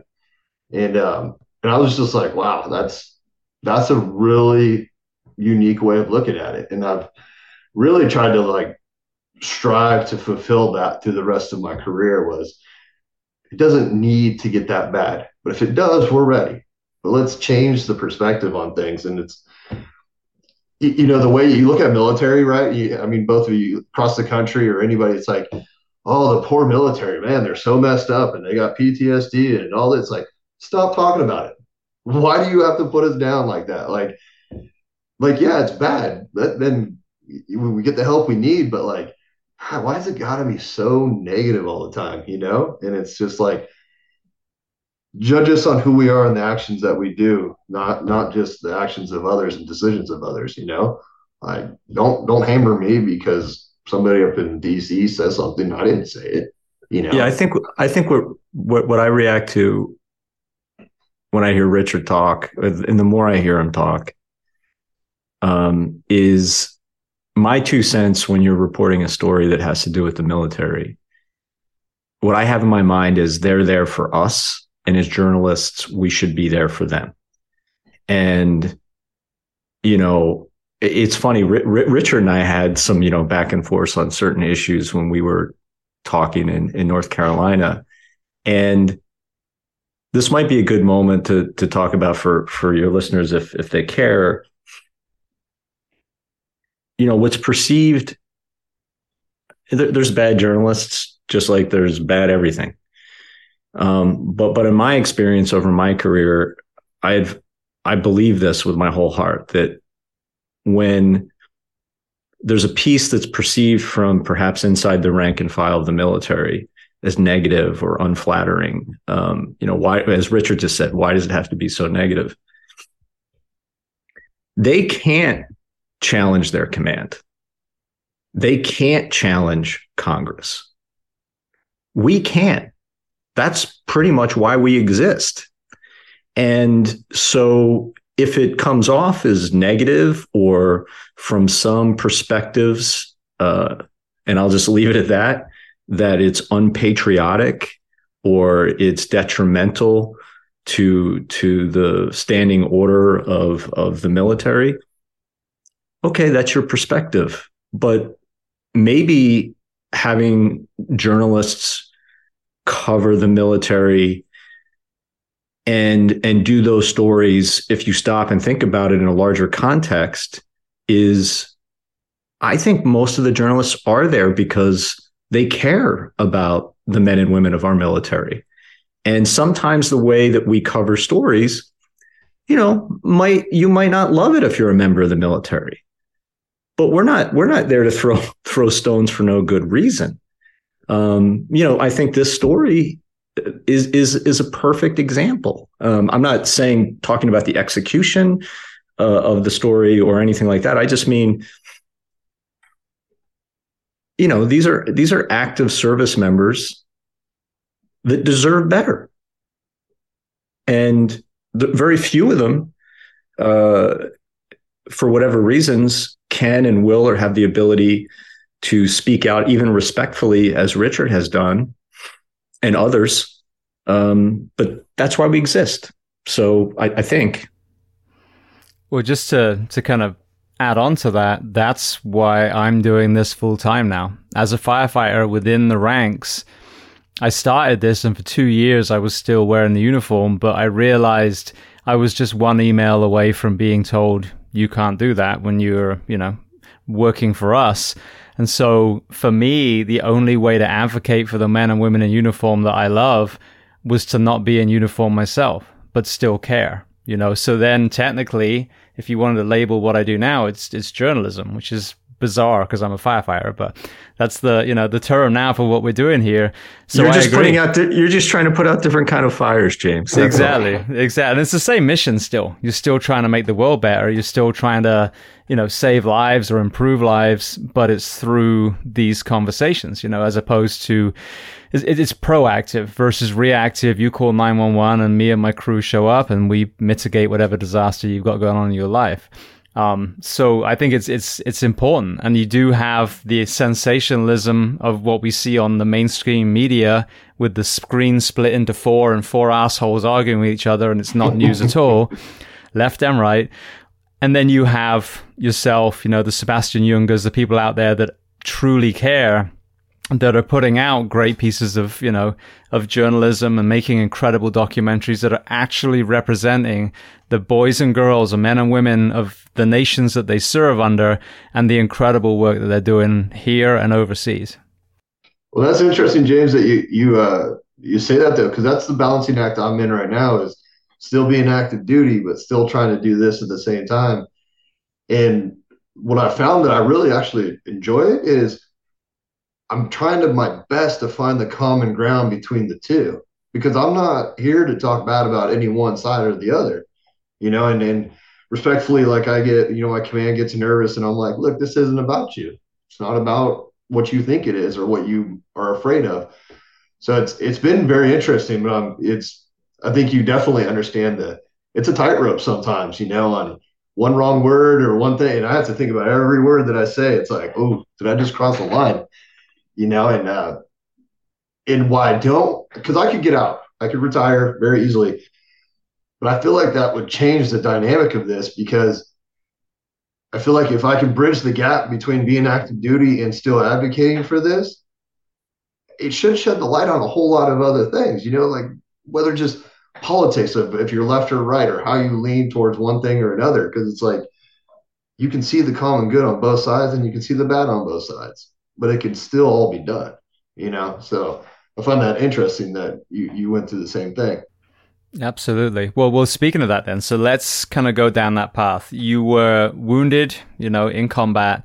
You didn't have the best rehab story I've ever heard. We haven't even touched on the mental side, but I'm assuming it was probably paramount to having to paint walls in hallways. But that's still kind of under the umbrella of wounded in combat, kind of different box. So walk me through your re-entry to the military with the Army, Special Forces, and then, if you wouldn't mind, kind of walk us through, your initial medical after, issues with breathing, and then let's kind of, explore this topic now. Yeah. So it was like I said, about a year after I got out, I was just ready to go back and do what I loved, to do what I felt like I wanted to do. And with the deployment had ending so bad, I just felt so empty and unfinished business, and not even business. Like, I know the comment is like, oh, there's so many more people I need to go kill, and this is like, had nothing to do with that. It was actually, it was unfinished, and I didn't know what it meant yet until very, very much later. But so anyways, it took me about 6 months. I joined, and my sister was joining the Army, and I was going to go help her talk to the recruiter. And then, man, I just really caught the bug again on what I was going to do. And then a lot of the stories had come back because I'd forgotten about it. And I was like, what are these Green Beret things? I don't know anything about this. And the guy was like, oh, that's the toughest, that's the hardest, and this and that. I was like, that's perfect. That's where I need to be. And, so I was like, all right, let's do it. And so I signed up, and I remember it must have all just been the way it's supposed to be. But when I was leaving, I came across a Green Beret. I was like, hey, man, I just got married. My wife's pregnant. I want to be a Green Beret. Like, any words of advice? And I remember this guy looked up at me and he's like, good luck. And I was like, oh, man, I don't know what this means, but all right. Well, maybe I'm better than him. So whatever. So I keep going, and ended up just went to the 101st, went to selection and passed. And I still had no idea what a Green Beret was. I was so ignorant to it all. Like, one of my good buddies at the time when I was in the Marine Corps, he was like, yeah, I think I'm going to try out for recon. And I was like, yeah, you're going to go out for forest recon? And he was like, what did you say? I was like, yeah, forest recon. He's like, you mean force recon? I was like, oh, yeah, sure. I didn't know these things, man. I didn't grow up in the military. But I remember getting selected, and they were playing the Ballad of the Green Beret. And like, guys are like crying, it's like won the Super Bowl. In mid-song, I'm like nudging this guy. I'm like, why is everybody crying? He's like, bro, it's the Ballad of the Green Beret. And I was like, all right, I don't know what that means, dude. Like, whatever. When do we start training? That's all I need to know. And so we went through it from there, and it was every bit of hard like they said it was going to be. Nothing's impossible in my opinion. The day has to end at some point, but it was not fun. Let me tell you that much, but well worth it in the end. And then got my first assignment, did some deployments all over there and some. And then out of respect for my command and everything else, I'm not going to go deep into things about work too much, but I had a really good career. I was successful. Did just about everything I wanted to do. I worked with a lot of great guys. Some of the best you'd ever seen and could imagine. And he was deployed. He was deployed to situations and combat and hostilities that he can't talk about. And suffice it to say, the ribbons, badges, and medals, there were more. And his first firefight wasn't his last. And I'll say it because I think it's worth saying and it's important to be noted. No, I appreciate it. You know, Max knows me long enough now that those are hard subjects for me. But I kept going, and then I found myself in Fort Bragg. I was teaching at a school for Green Berets and other services. And then I decided I wanted to be a warrant officer. And so I was getting ready to do that. And I had gotten my new assignment and everything, and life was going good. And I decided I wanted to go to dive school so I could be a warrant officer on a dive team. And so I started training up for that. And then got ready for that in 2017. Passed all the prerequisites about January, and then left around March to go to dive school. That was kind of that's the fast version of my career right there. So when you're in dive school, you know, what alarmed you, and then kind of walk me through the initial assessment. So when I was in dive school, there wasn't anything alarming. It was just first you had to get scanned. You had to get approved. Right. So back in January, because I'd been shot in the lungs in the Marine Corps, I had to get a scan, a chest scan on my lungs to make sure I could withstand the school. So when I was done with the scan, I mean, I walked in plain clothes, normal person, appointment, had nothing to do with anything else. And they're like, all right, we'll let you know if there's anything. And I never heard anything. So everything as far as I knew was good. And then I went down to dive school, and I just passed all the prereqs. So I knew I was confident. I was fine. There was no reason I should fail. And then I got down there, and it was just hard. I couldn't explain it. There was no like alarming flags or bells or whistles going off. It was just like nothing's working right. Like, I don't know why, I normally run this fast, and now I can't even make it in the slow group. And then so we're doing some testing, and just ended up failing. And instructors are giving me a hard time, thinking I'm sandbagging it and don't want to do the work or whatever. And I was just kind of like, man, like, I've never been questioned on my moral or ethical capabilities in my career ever, and all of a sudden this. And so I went home and I was just baffled. And everybody's confused, like, doesn't make sense why I failed. And then shortly after, I remember, like, I started wheezing a little bit, and it was allergy season, so it was kind of expected with me. And then I remember I had a pain around my sternum on the right side. I remember I'd be laying in bed like, oh, it's weird, like I have bad allergies or something going on. And then it would slowly progress to the point where it was like I'd have to. Oh, the one part was it got to the point where I felt like I was being waterboarded. It was weird. Like I'd wake up like gasping for air, like I was drowning. Like say waterboarded just because everybody can picture that. But it was like I felt like water was being poured down my throat, and I couldn't breathe. So then I was elevating my upper body, and I was like, oh, this is weird, because the last time I did that was when I was shot in the lungs and I had trouble breathing. And so I'm like, nothing, this isn't normal, but there was just nothing to really say, hey, And so that went on for a while. And then finally I was at work one day, and we had just gotten done out in the woods training, and I was standing there, I was talking to the guys, and for the first time in my career, in my life, I was like, I do not feel well at all. Like, I don't know, not unwell, like you have the flu, just unwell. Like, I couldn't think straight. My head was off. I felt dizzy. And I was like, yeah, I'm going to go to the hospital or something. And they're like, all right. And there's always a stigma with the hospitals and everything in the military. And I was like, well, I don't want to go to the hospital. So I went to where the students to become Green Berets go over there, because I know that there's 18 Deltas there that are medics and stuff, and where there's former medics that are now physicians and stuff, and I trust them. And so I went over there, talking to the guy for a while. I did an EKG, And then, we're talking, and he's like, you really don't look all right. He's like, you should probably go to the hospital. I was like, I know. I was like, I don't really want to, but I know you're right. So then we got into a debate about, do I drive myself because it was just down the road, or does he call an ambulance? And ultimately he's like, I'm gonna call you an ambulance because you'll be seen faster. I was like, all right. So I take an ambulance ride.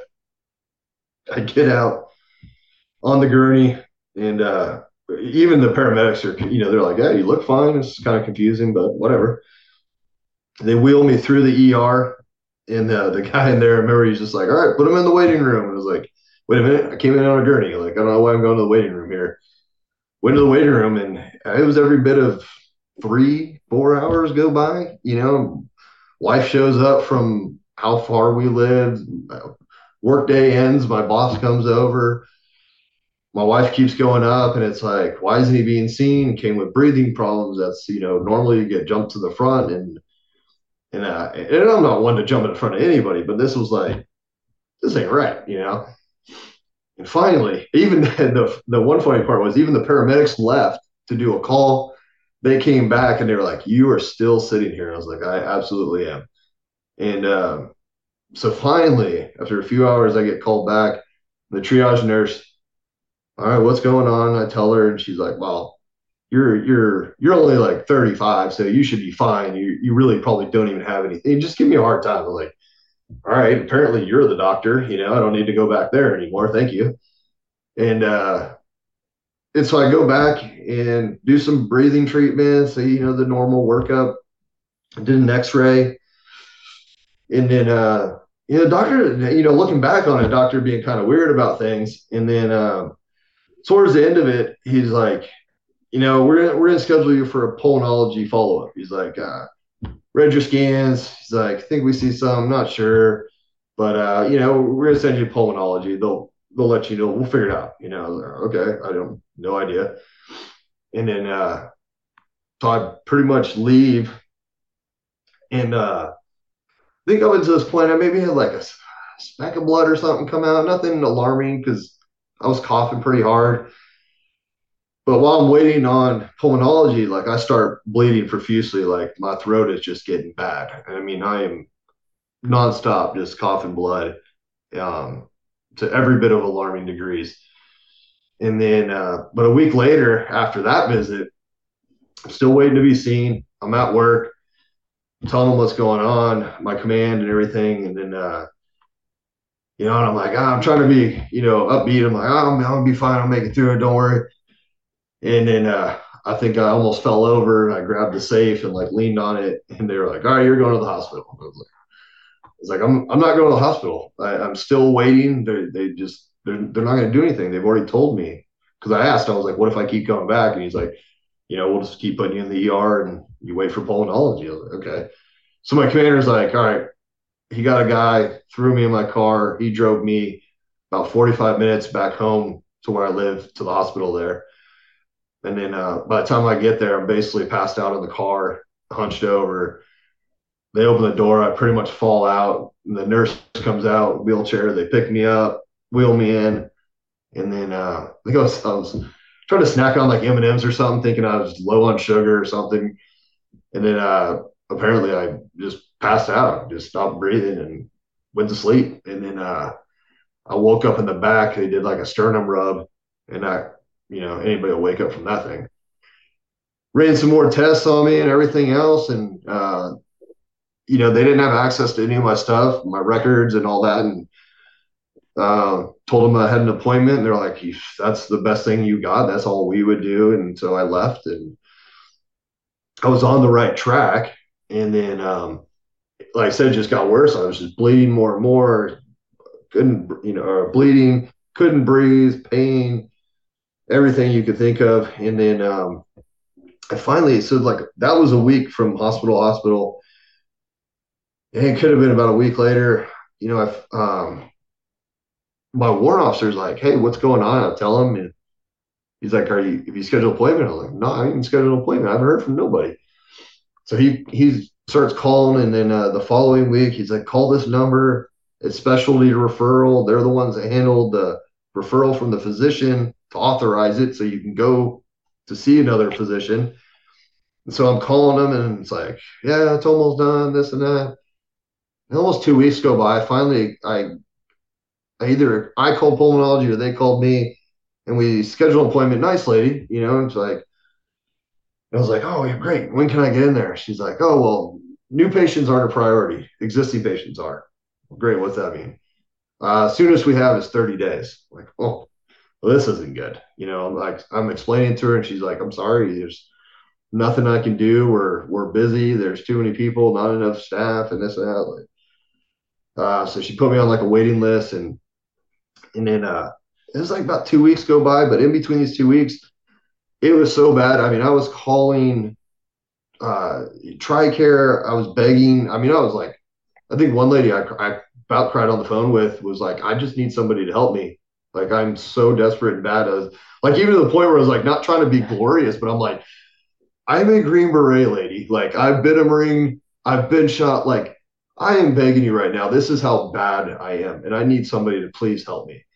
And I was even trying to just get a referral code so I could go to like a urgent care and just have anybody give me the time of day. I couldn't get anything, absolutely nothing. And so I'm waiting on this appointment for 30 days. And I think it was about 2 weeks go by. And I mean, I'm out of options. I'm trying everything. And so I'm at about a month now for the first hospital trip or so. So again, my commander is like, what's going on? And I tell him, he's like, oh, that's it. I'm done with this shit. You're passing out at work. You're bleeding, like all this. Throws his uniform on, drives to the base hospital, comes back, and he's like, all right, physician at pulmonology agrees to let you go off post, says you'd probably be better off doing that. And great, this is great news. But he has to write the referral. That's got to go to TRICARE, specialty referral. Then you get a good appointment. Okay, all right, great. This should be quick though, because they know now. I think it still took a total. I think I got a call about 5 days later. They messed up. Their doc messed up the referral. Had to go back. Had to be rewritten again, and then finally gets done.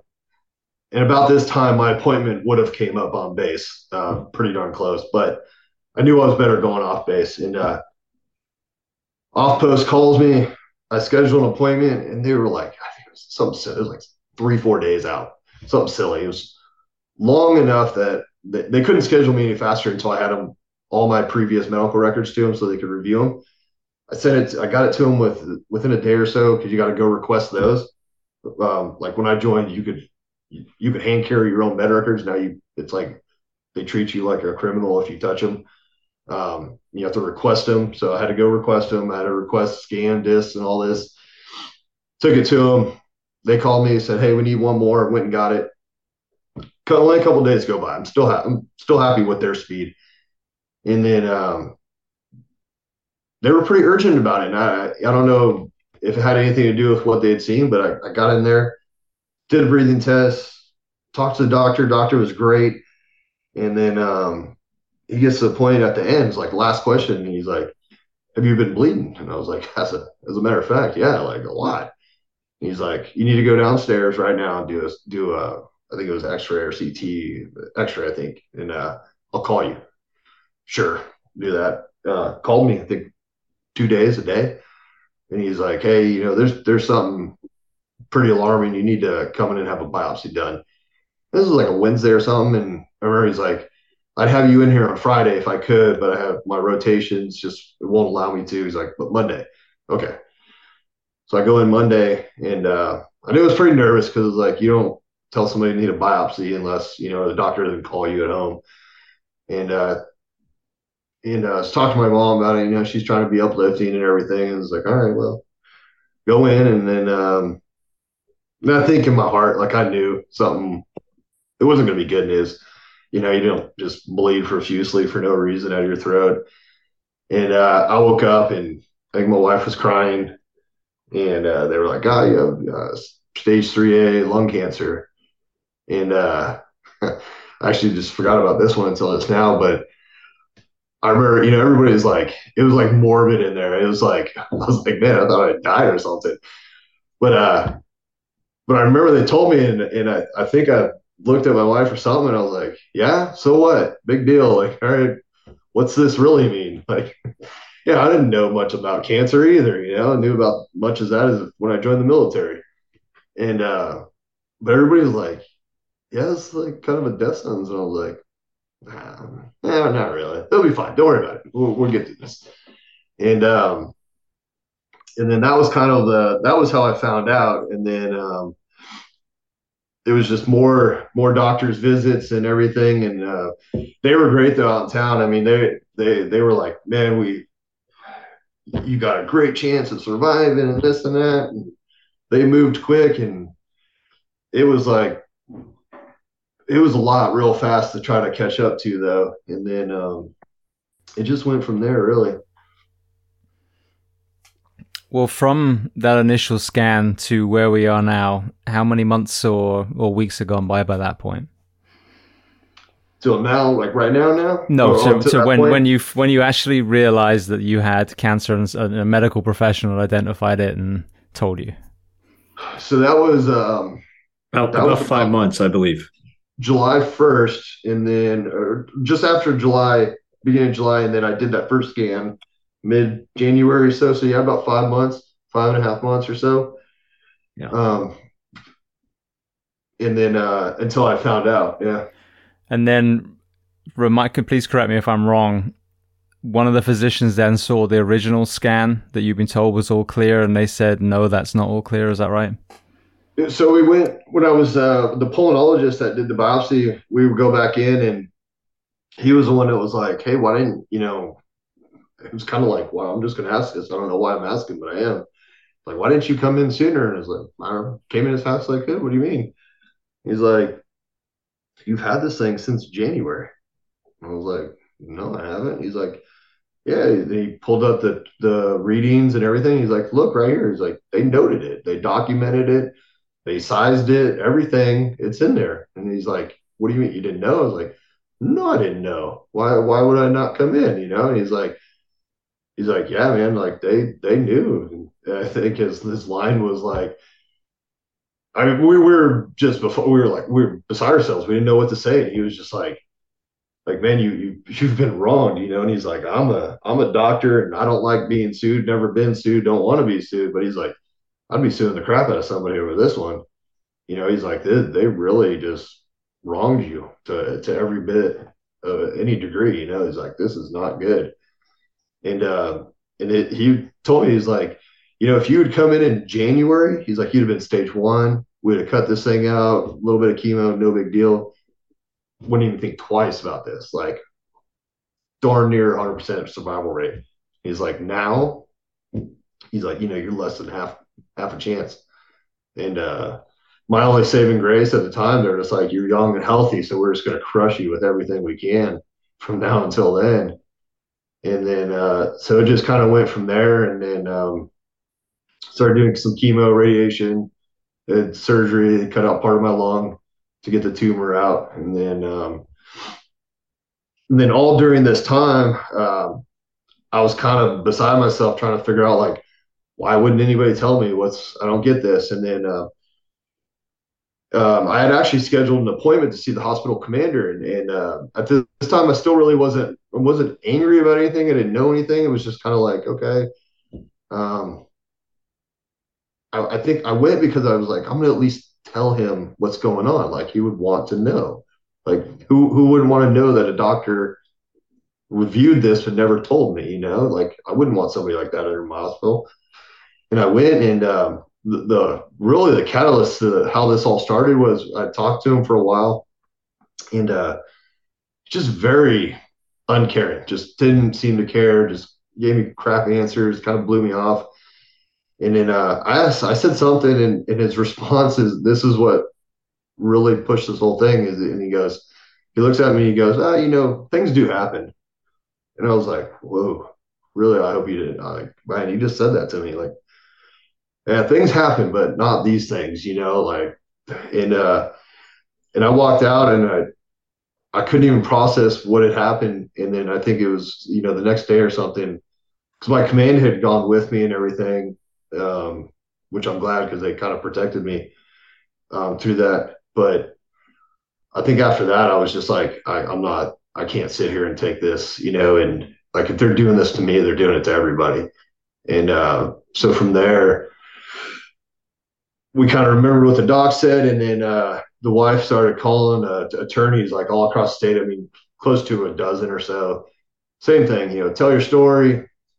Oh, so sad. That's sorry. Nothing you can do. We went to JAG. We filed ICE complaints. I mean, we did everything you think of, and it was just like, nobody cares. These ICE complaints, like, what are they going to do? And then the other one that got me was, man, I forget who it was, but they're like, oh yeah, you just fill out this form, write it all down, and we'll take care of it. I'm like, do you really? And then somebody I really trusted was like, they actually will. They'll look into it. If you fill this out, they really will. And I was like, well, when did this? So I went and did it, and I had this whole thing written out. It was like a page and a half, and I was like, so when do I find out what the corrective punishment was? And they're like, oh, you never will. And I was like, no, that's BS, man. Like, if I screw up, everybody's going to know about it across the whole base, And I was like, I just want to know that somebody's corrected this. And that was another one. I was like, all right, clearly this isn't going to be the way it goes. And we had done the attorney stuff and pretty much got nowhere. And I was slowly giving up on that course and trying to figure out something new. I was just kind of at a loss. But then my mom was like, oh, I got an attorney agreed to talk to you. And so come over and we'll talk. And I was like, all right, I'm only going to do this because it's mom, but I have no faith in this conversation. So I go through the whole story again. There's probably four or five people on the phone, and I tell the whole story, and it's just quiet. It's silent. And I'm like, oh, great. It's a waste of my time. I look stupid in front of my mom. Whatever. I'm just not depressed, but just giving up. And finally, and out of the background, out of nowhere, you just hear this voice go, so what are we going to do about it? And I was like, who is this? Like, nobody ever says anything other than, sorry, good luck, And it was this woman in the background, Natalie Quam, and she is going a mile a minute. Just, what are we going to do? How are we going to do it? We need to get this and we need to get that. And I remember for the first time in a while, like I was like, I felt alive again. I was like, oh my God, like somebody seems to care. And it just kind of went from there is what started it. And then I started getting paperwork to them and everything. And that was kind of what started it off, how I found an attorney that was willing to help. Beautiful. Well, I mean, not beautiful as far as a story. It's tragic, especially when you've been told you got terminal cancer and they go, well, these things happen. Right. I'm sure when you said protect you, you're probably talking about protecting the doctor from fucking murdering him at that point, because I'd need to be held back as well. I want to bring Max in a second just so we can do a kind of background story of this thing that was this, barrier that you were about to discover. I had Manny Vega on the show a few weeks ago talking about losing his son, Patrick. Also a very powerful conversation about his experience in the Catholic Church and the abuse, which I think a lot of people need to listen to as well. But the Feres Doctrine, he gave us a backstory too. But for people that haven't listened to that, maybe won't listen to that, Max, if I could bring you in, kind of give us the background, the history on the inception of this issue, and then kind of walk us through to where you cross paths with Richard, and we'll move forward from there. Sure. First, I think it's important to say the Manny is how I got pulled into this story. Manny is how I met Richard. Manny is how I met Des Del Barba. Manny is how I met essentially Rebecca Leip. Manny is how I met Manny. And briefly, I think it's important to set that context up that, about a year and a half ago, feels like maybe almost 2 years ago, year and a half ago, I got a LinkedIn note from Manny Vega, and this is the first time I'd ever heard of him. And he wrote a very brief message via LinkedIn, and essentially what he had conveyed is that he was a Marine. His son had gone to Marine boot camp, and That was 2018. And within 10 days, his son died on base during training due to what Vanny alleged was, to oversimplify, medical malpractice. And, he said that he had reached out to me because he, or maybe it was his daughter, had found my name through a story that I had written almost 20 years ago where I mentioned the Feres Doctrine. And that was, to oversimplify, 2 stories that dealt with military injustice, and the Feres Doctrine came into play. And it was the first time I ever heard about it. And those 2 stories were probably like 8,000 words each, which in magazine land, those are long stories. But the Feres Doctrine got maybe 2 or 3 paragraphs, because once you know what the Feres Doctrine is, it's almost a distraction isn't the right word, but it deserves its own coverage. And each of these tragedies that I was writing about at the time, they deserved to breathe in the space that I had. It wasn't a time to do a legal story. It was a time to address the injustice that was perpetrated upon these multiple families back in 2004. And the reason that these families back then could not get what they believed was justice was because of the Feres Doctrine. And here's what the Feres Doctrine is. And when Manny said that, the Feres Doctrine, because I didn't address it 20 years ago, he touched on literally the only thing at that point, and I guess 20 years, that I felt was unfinished business.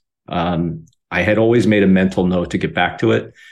And, I've said this to Richard and to other folks, but, I have a 21-year-old and a 20-year-old son. I have 2 kids. And, there's no other way to put it. When a father is talking to you about losing his son, that's going to resonate. And then he brings up the Feres Doctrine, and I'm like, you got me. I'll finish this piece I'm working on, and I'm coming back. So I just want to say that everything that happened in this piece, the reason that you're talking to Richard and I right now, is all born of basically Manny's outreach in that moment. So what the Feres Doctrine is in 1950, 3 cases reached the Supreme Court. To oversimplify, all of these cases are filed by families of decedent active duty service members, and their families have alleged that the causes of death in all 3 of cases, to oversimplify, amounts to a combination of egregious medical malpractice and, in some instances, dereliction of duty. And they want to file civil tort claims for damages. That's 1950. What's really important here, and quickly, is in 1946, Congress passed something called the Federal Tort Claims Act.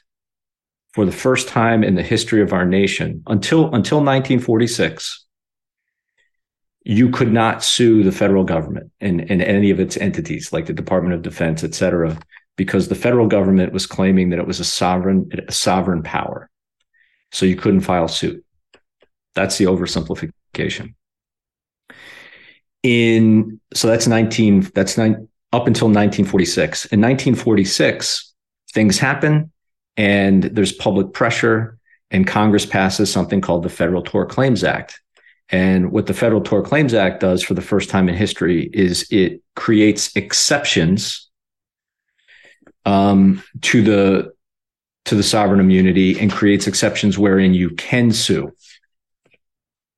And one of the basically, it states that if you're a member of the military, you cannot sue for any injury or death that happens in combat activities.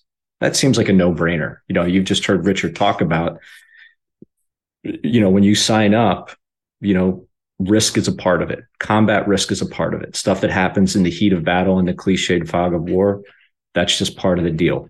And that's why we're grateful to our active duty service members. However, what the Federal Tort Claims Act, it seemed, clearly laid out was that any alleged wrongful death or injury that happens outside of combatant activities is potentially a tort claim. Okay, 1946, that happens. Now you fast forward to 1950, you have these three cases that hit the Supreme Court. One of the cases was Feres. That's who it's named after, just because alphabetically he's the first of the three plaintiffs.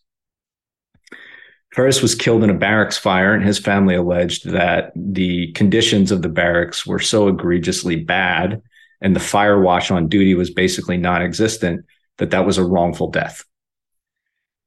Another plaintiff's family, he was Jefferson, and he went into a medical hospital for a surgery, had an abdominal surgery. Shortly thereafter, he's in agonizing pain. He goes back to the hospital. They open him up, and they find that the doctors have left a 30-inch long towel in his abdomen. Another guy dies because of medical malpractice. And essentially, the court essentially dismisses all of these cases and says that they cannot sue. And they say that Congress, when they wrote the Federal Tort Claims Act, did not actually mean to write the law the way they wrote it. And experts, legal minds on both sides of this issue have said that it is one of the greatest examples of judicial overreach they've ever seen. What the Supreme Court was saying is, they were divining Congress's intent when they wrote the law. But if you just look at the statute itself, it's plain as day. Since then, 1950, approximately 7 cases have reached the Supreme Court, all Feres related. And there's a concept in law called stare decisis, and it's a phrase that just means when a court rules, it maintains its original precedent, its original logic in sustaining the finding of the Supreme Court, right? Or the original finding by the court. The unique thing about the 7 cases that happened since 1950 is the court, almost all of the different cases that found their way to the court, they were all Feres related. They each had their own unique nuances. And the court seemed to go out of its way to come up with a new rationale to justify the original ruling by the 1950 court. And it got to the point where, like, in 1987, a case reaches the court, and this is Scalia. He's not the most liberal judge in the world, right? This is one of the most conservative judges ever to be on the court. And he says Feres was wrongly decided and heartily deserves the widespread, almost universal criticism that is received. Liberal judges have said this on the court. One of the leading minds of conservative legal thought, Turley, he's written at length about how wrongly decided the Feres Doctrine was. And so the Feres Doctrine takes its name from that decision in the Feres case, and the doctrine means that it's been applied essentially to every case since then. And it has prohibited, we literally don't know how many people like Richard have been through medical facilities in the military and been given dire, way below substandard of care as Richard received. You could do a whole other episode on Des Del Barba, who goes in as a healthy, robust kid into boot camp. And, he has a common case of strep throat. They blow it off. They don't diagnose it. They do find out. They don't tell him, but it's progressed so quickly. He ends up with the flesh-eating bacteria called necrotizing fasciitis.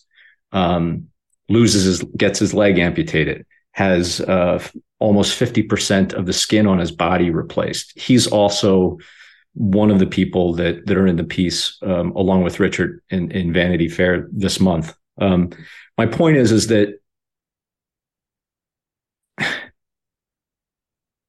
we don't know how many, but there's a lot. It's since 1950, right? Richard is not an isolated case. It's tragic to say, but he's not an isolated case. There are many more out there. And so when Richard links up with Natalie Quam, who is an amazing, brain and personality, she's never heard of this before. I've interviewed her at length. She'd never heard of the Feres Doctrine before. And she's trying to wrap her head around it as the attorney. And she consults with a legal colleague of hers who handles medical malpractice and says, hey, she tells him Richard's story. And the guy says he's screwed. The attorney says he's screwed. The only thing that could change this is an act of God or an act of Congress.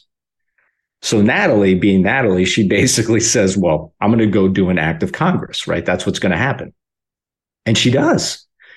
Her first legal strategy is that she goes to the Senate Judiciary Committee. This is like her plan A. So Richard puts on a suit. He goes to DC. He and Natalie are sort of teamed up as a 1-2 punch, and they start walking the halls of Congress. And her idea is pretty pragmatic and smart, which is Natalie Quam. And she wants to go to the Senate Judiciary Committee and have them do what the dissenting judges who have basically lost in the Supreme Court, all those judges who said that Feres is unjust and should be changed. In many of those dissenting opinions, they basically begged Congress to act to clarify the language of the Federal Tort Claims Act. And it has never happened. So Natalie says it's time they address the Federal Tort Claims Act. She goes to the Republican-controlled, this is around 2019, right, Richard? 2019. She goes to the Republican-controlled Senate Judiciary Committee, and she and Richard begin to meet and try and convince members of that committee to do that, to change the language of the Federal Tort Claims Act. They basically get a lot of support for this effort, except the head of that committee is Lindsey Graham. And what they end up hearing, Richard and Natalie, is, look, we're with you from Republican members of Congress, Democratic members of Congress, but we can't do anything on this committee because it's headed by Lindsey Graham and he doesn't want to go anywhere near it. Okay. So Natalie takes Richard and they basically walk to the other side of the building and they go to the Democratic and controlled armed subcommittee, which is headed by Jackie Speer. And what they end up getting past is a carve out that is modeled on the workman's comp model for medical malpractice. And it's signed into law. There's a lot of drama to it, but it's signed into law. And the other guy you have here on this podcast, Richard Stayskal, it's named after him. It's the Richard Stayskal Act. That's a win. And it's potentially legally seismic for this reason. It is the first time since 1950 that Congress has essentially acknowledged that the injuries that Richard Stayskal has sustained are not barred, do not fall under combatant activities, and do deserve to have a legal remedy in and of itself. Here's the big drawback. When these families suffer medical malpractice, if their loved ones die or they're profoundly life-alteringly wounded, if you've just heard Richard talk about the different medical procedures where the ball has been dropped, to put it mildly, to get full accountability and full transparency, really the only way to do that is discovery. And discovery process comes through filing a civil claim.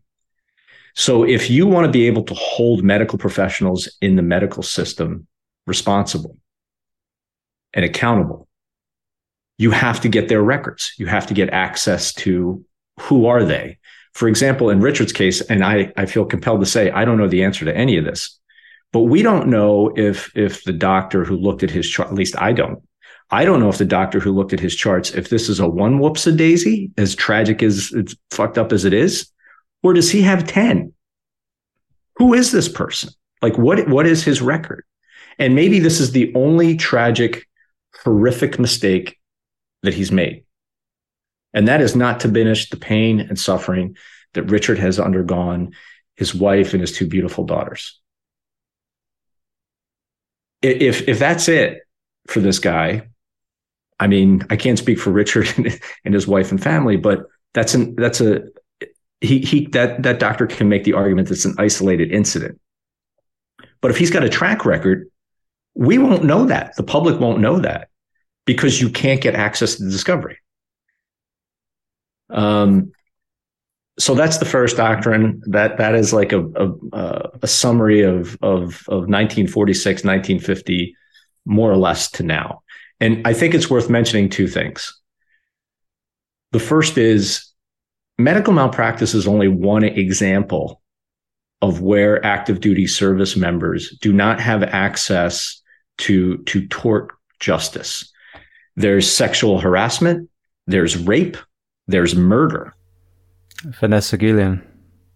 There's a case that's been working its way through the federal court system where a woman, a member of the military, makes a very credible allegation that she was raped. And as her attorney puts it, you can't, I'm paraphrasing, but we can't live in a world where you can say being raped by a fellow officer, a superior officer, or anyone in the military is incident to service. That's preposterous. But under the Feres Doctrine, as it's been interpreted, it is.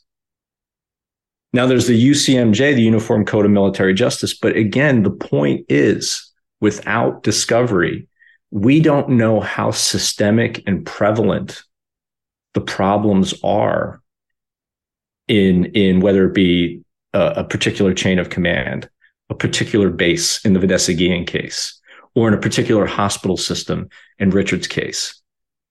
And so that's the one thing that's point one. And point two is, you look at things like the Stayskal Act, and Richard, it's a huge victory for Richard and so many who are in his similar positions. But that's a workaround. You're still not addressing the flux capacitor obstruction to what would be true justice. Why did we need the PAC Act, right? These are all workarounds indirectly to have Congress avoid dealing with the core issue, which is the language of the Federal Tort Claims Act and the sustained, I would submit, and many others would submit, injustice of the Feres Doctrine. Well, I want to bring Richard in, but just to respond to that, what is so disappointing as a civilian learning about this, someone not in the military, but equally as appalled. In the fire service, the worst thing you can ever witness is a near miss, or God forbid, even something worse that gets swept under the carpet. Because just like you said, there's no accountability. Other people outside aren't able to learn from that mistake and make sure they don't. And therefore, the potential for this to happen over and over and over again is incredible. So yes, of course, you need the financial element to support a family. God forbid they're going to lose their loved one. But the accountability element is as if not more important to make sure, as you said, if it was an anomaly and you were just extremely unlucky and just happened to be in the sequence of ball dropping, but it was a one-time thing, okay, well, you verified that. But how many maniacal members of the medical community have been caught killing their patients, with euthanasia, whatever it is, and it was only when they were finally discovered that finally stopped. So there's, that double-edged element is so important for the average person to be aware of this and push. Also, for it to be changed, whether it's just through conversation and awareness of this, because I mean, as you said, if no one's ever held accountable, if they're hiding behind a veil, how are you ever going to stop the dominoes? I don't think you ever can, unless you start talking about it. Yeah, the hard part is, I mean, again, these are my opinions and thoughts, but the act was signed 2 years ago. I haven't seen any award or anything, and like when I look into it and inquire about it, like I'll even ask Congress, there's nothing you can do about it. It's literally like, sometimes I feel like DOD is a branch of government in itself, and it's like, I've asked this question numerous times. So who can make them do anything? And the answer is never anything you want to hear. It's like, so they respond to themselves, and again, is in my opinions, and that's just the way the views are, and how do you ever close anything out if you don't ever know what happened? But they're bigger than you, they're stronger than you, they can outlast you, seems like they can do anything they want, and it's quite awful what they're doing. And the thing with the fairies is it's skewed into their favor. And that's why it's so baffling, is because you're like, oh, this time it's this, and then this time it's that. And you're like, you just contradicted yourself. But what are you going to do about it? And there was one point, where Richard was dealing with a member of Congress or some of their aides. And I'm paraphrasing. I'm sure Richard will hip check me if I get this off. But essentially, Richard was told, you're opening up a Pandora's box here, right? You're causing potential problems. And I'm not going to do justice to the eloquence and the succinctness of what Richard's response was, but it amounted to, I don't know. I thought that the law was existed to do exactly that, to expose injustice and shine a light on injustice. And it seems like you coming to me saying that I'm the problem, maybe you should find a mirror, because perhaps you're the problem. You're the one that wants to keep these things quiet and in the box. Isn't the point of all of this to open it up and fix it and get it right? Absolutely. Just as a side note, is that your dog, or have you got bad guts going on at the moment? That's my dog, and he feels very ignored, and I think his bladder may feel very full, to be candid. Well, we're going to wrap up in a moment, because I know we've been going on quite a long time. Richard, you've got an act named after you. I mean, there are multiple areas that it's not doing what it needs to do, including the financial cap that I read about. What should happen if you could completely rewrite the law? What would it look like to protect, obviously, you, or help you and your family, but also everyone else from this point on that this happens to? So I've been saying since day one, I would just like to be treated like a normal person in the country, So my argument was always, why can't I go against the medical professional in a civilian court, just like a normal person would? The same laws that we protect and try to get other countries to follow, And it's like we're rewriting something, like Max said, as a workaround to keep hiding things. Because the issue would be if I go to court, then it highlights what's going on. But that's all we're asking for, is just to be treated. Let us go to a civilian court and be treated like normal people. It's not a daunting task that we're asking, but one has to ask yourself, if they won't allow you to do it, why? What are you hiding? If it's not that big a deal, in my opinion, and unless I'm not the smartest guy ever, but in my opinion, I want to separate myself from the military anyways, because I love the military. I don't want to do any harm to it. I want to see it better, stronger, continue on forever, because I believe that the purpose is good at heart. So let me go to court with said person and get them away from the military, And I mean, just in one thing, the way it sits right now is, what is it? The damages it's capped at, like, was it max 800,000 or something? They just got it raised to, at first it was 500 for damages and pain and suffering. It may be 6. I think maybe 6.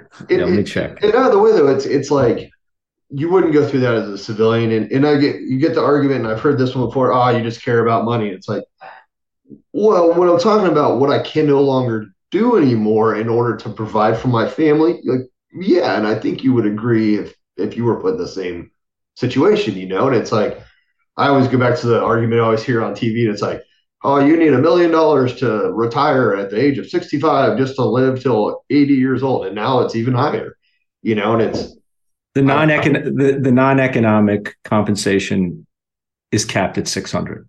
There you go. So it's like, it's a compensation for what I can't do, because Because here's what people don't understand. You have a job, you got a career, you're in the military, but the moment they're done with you, you're out on the streets. Oh, well, you get your VA benefits. All right, but if you're in your 20s, early 30s, and you got kids and a wife, and you live anywhere that's anywhere, that money isn't going very far. But it's a compensation for the damages. Like I can't go out and be a hard laborer anymore. Like my career is very select now on what I'm capable of doing. And so then, and that's what it's doing is it's compensating that, and I think anybody that wants to be realistic with themselves can understand that. And it's like, I'm not asking for $5 billion and to be an instant god amongst the rich and famous. I'm just looking at, are they going to compensate me enough that will offset the standards of care that are living that I don't have anymore or are unable to provide. And what it comes back down to at the end of the day is I just want to be treated like a human being, like a normal civilian that has the same rights that you've asked me to defend and protect. And I think an important caveat here, James, is that many times when I would speak to Richard, and his record of service to this country is unassailable in this regard. And if you listen to Richard talk, whether you agree or disagree with him, his opinion is clear. This is not somebody that is looking to create a legal mechanism to challenge a chain of command that is engaged in our national defense and wartime activities, right? Stuff. I hate to use the phrase that doctor used with Richard, but in a civilian hospital setting like Richard was in, that kind of stuff should not happen. When you're doing triage on the battlefield, like look at the way that corpsman ran to Richard. If that corpsman had made a decision in the heat of the moment and there had been a circumstance and he had done so trying to save Richard's life, and it had been an incorrect decision, or he had done something that was, quote, wrong. That happened in combat, and the guy is trying to save that person's life. That's not what we're talking about. What we're talking about is peacetime, like in the case of medical malpractice, hospitals where they just blew it. They blew it over and over with Richard and with countless others. And when he says when I hear him say he wants to be treated just like others, I think it's important to point out that's not in combat, right? Like he's not, whatever his recovery, there was a sort of a gallows humor here about his recovery or whatever medical treatment he received after what happened to him in Iraq. That's not on the table. That's it. Like that's what you sign up for. He did not sign up for this. No one signs up for this. He deserved better than this. They all deserve better than this. And there is bipartisan support out there to fix it. And it's not getting fixed. It's not getting addressed. Well, just another perspective coming from a civilian firefighter and paramedic. Being British, born and bred, I hear a lot of rhetoric, against socialized medicine, that's not what it's called. It's national health. It's an altruistic program that, takes care of everyone. And our medical, world put on a pedestal, like, oh, in England, people just die in the waiting rooms. But you actually hear and see, as a paramedic does with their own eyes, the dark side of American medicine, and it's fucking completely broken. And there are some phenomenal doctors and nurses out there, and there are some medications that work incredibly well. But if you look globally at how we rank, we have a for-profit healthcare system. So the patient is not at the origin of our medical, world in the US.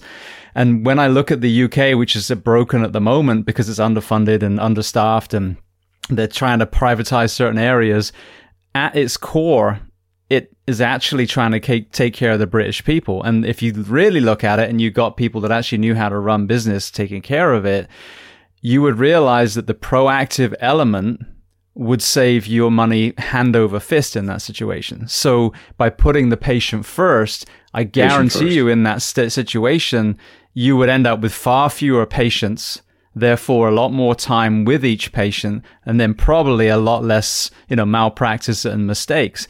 Now you look in the US, you have our civilian healthcare system, you have the military healthcare system, and, we keep beating our chest saying everything is the greatest country in the world. Well, healthcare, coming from a healthcare provider, I disagree. And the way that when COVID happened, oh, it's so bad, people are in the hallways. Well, you just heard, we had a decorated Marine / Green Beret who was shot through the lungs prior, is coughing up blood, and he gets sent to triage, to sit in the waiting room for hours on end. I've been the medic that's wheeled you in 1,000 times, and I've come back in like, what the fuck are you doing in the chair? This is the healthcare system inside and outside of the military that we are in the greatest country in the world.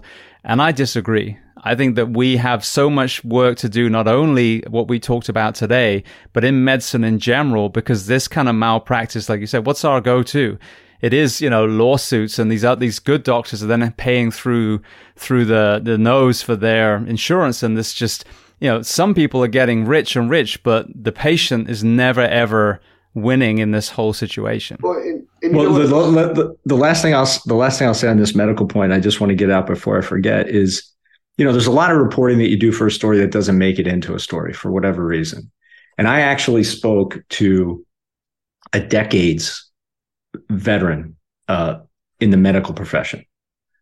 And this individual told me that when he was coming out of med school, he consciously made the choice to forego a civilian career in medicine where he knew he could have made more money.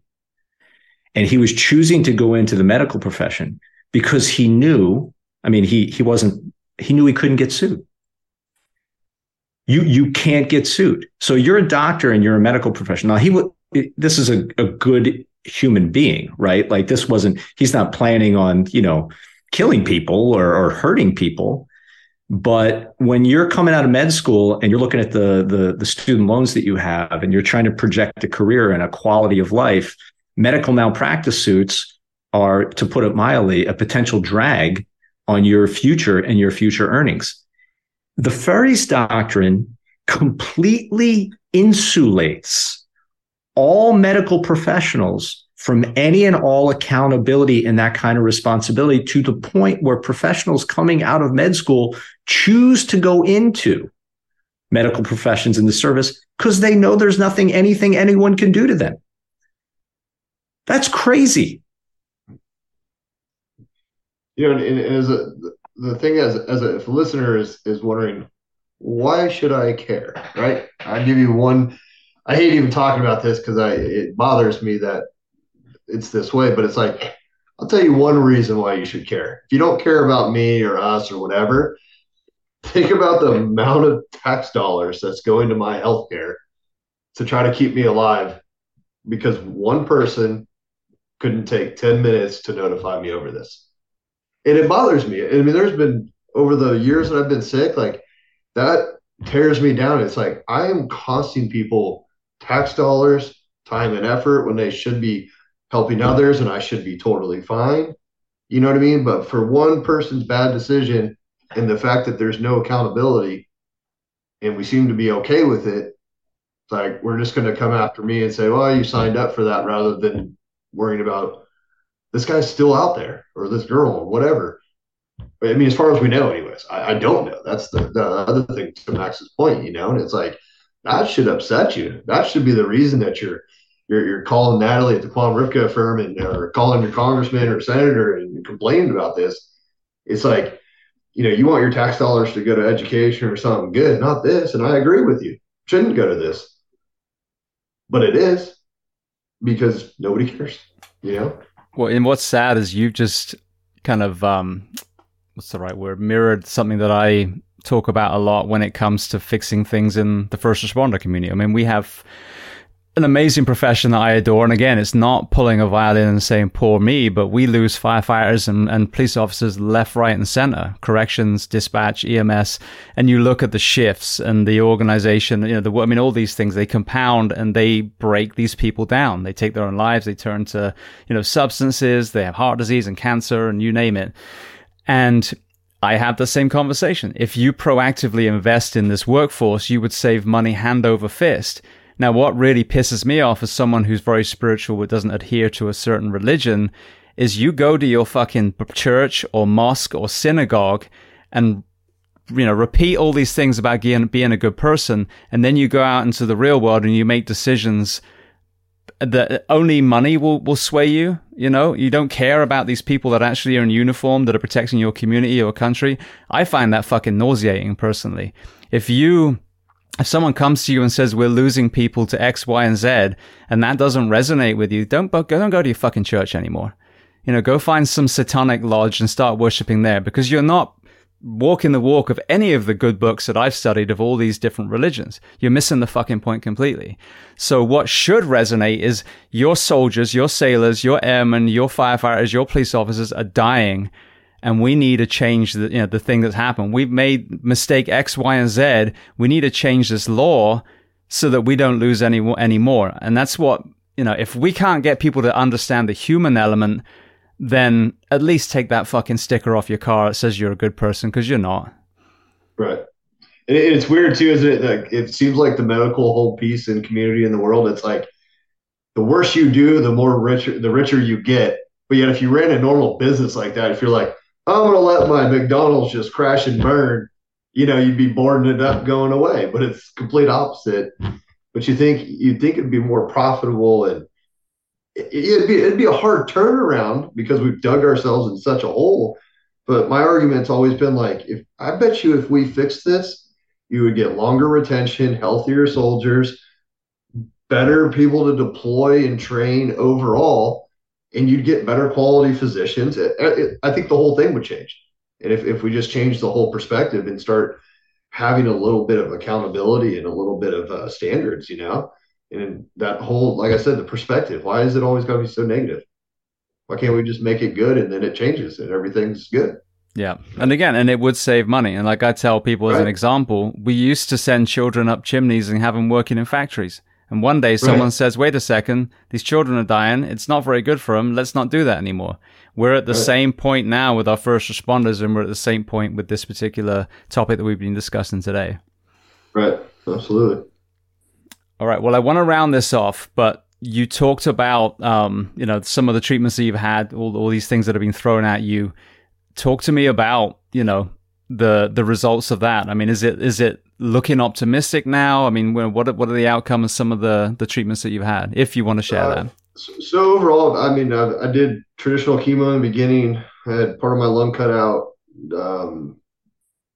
a bunch of radiation, surgeries on other spots to cut tumors out and whatnot. And in the beginning, I did all that, and then I went on pills for a little bit. Those stopped, and then I went on a clinical trial down in Moffitt Cancer Center down in Florida. I was going back and forth between Duke and there.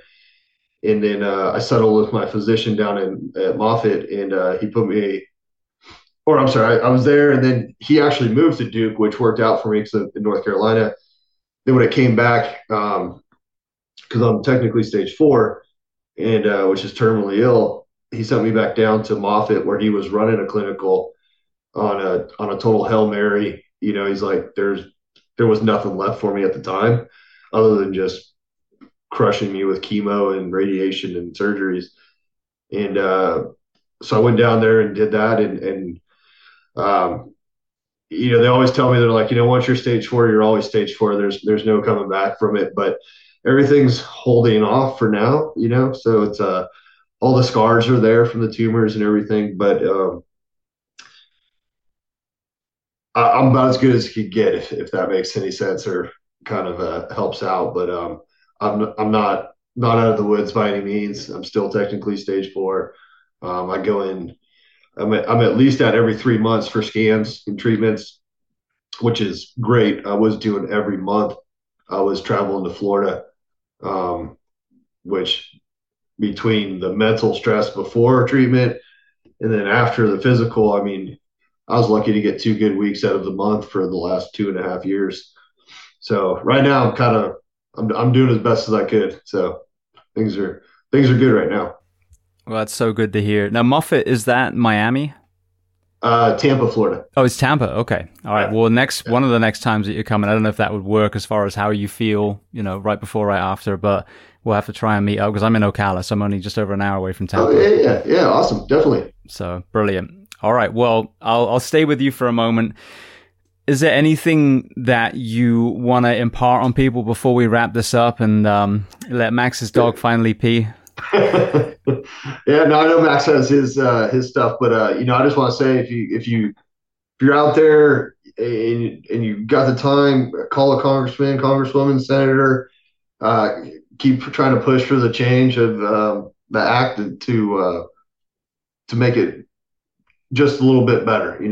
There's always room for improvement, and then if you got anything you think can help, if you want to reach out to Natalie Quam, there is no other like her. Like I said, she works for the Quam Ripka firm, and they're I'm not saying it for any reason like I'm getting anything out of this. I'm not. They're just, I said, head of a country full of attorneys. Only one even gave me the time of day. I love her like family, and I always will. I owe my life to her. And so if you got anything that can help her out, I just ask anybody reach out to her and send it to her. And then if people want to reach out to you, are there any places online or social media that they can?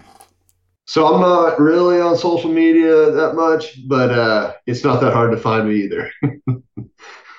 Perfect. It's a true Green Beret. All right. All right. Then Max, same thing with you. Kind of any parting words? No, I'll echo what Richard said. I think, although a little bit more assertively and strongly, I think we live in a country, particularly it feels like to me now, where both sides, the middle, all around, people are talking about what it means to be a patriot and what it means to be an American and what it means to honor the Constitution. And the one thing I think there is no debate on is that our active duty servicemen and women, personified for this conversation, by Richard Stayskal, they're walking the walk every day. And this Feres Doctrine is an affront to them. It is anti-American. It is not patriotic. It is unjust. And we could debate for a whole week the reasons why it has been sustained, but there's no debating that it's wrong and it should be changed. And I think the patriotic thing for anybody who's listening to this program to do is get in touch with their congressional representative and not tolerate it. What are you doing to change the Feres Doctrine? What are you doing to address the Federal Tort Claims Act?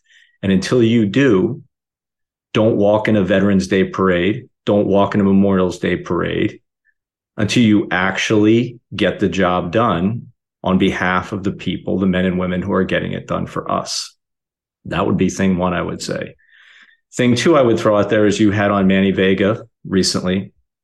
And Manny Vega, with his family, Kate and Amy, I'm sure you discussed, have created a nonprofit called Save Our Service Members, has a website where they have begun to accumulate an archive of photos and vignettes of all of active duty servicemen and women who have either died or suffered, unspeakable tragedies because of alleged medical malpractice or other forms of, for lack of a better phrase, dereliction of duty, and to support their efforts. That is one place where you could also go. So your congressmen, your congressional representatives, support Natalie Quam in any way you can, and save our service members. And that's pretty much, I think, all we can do at this moment.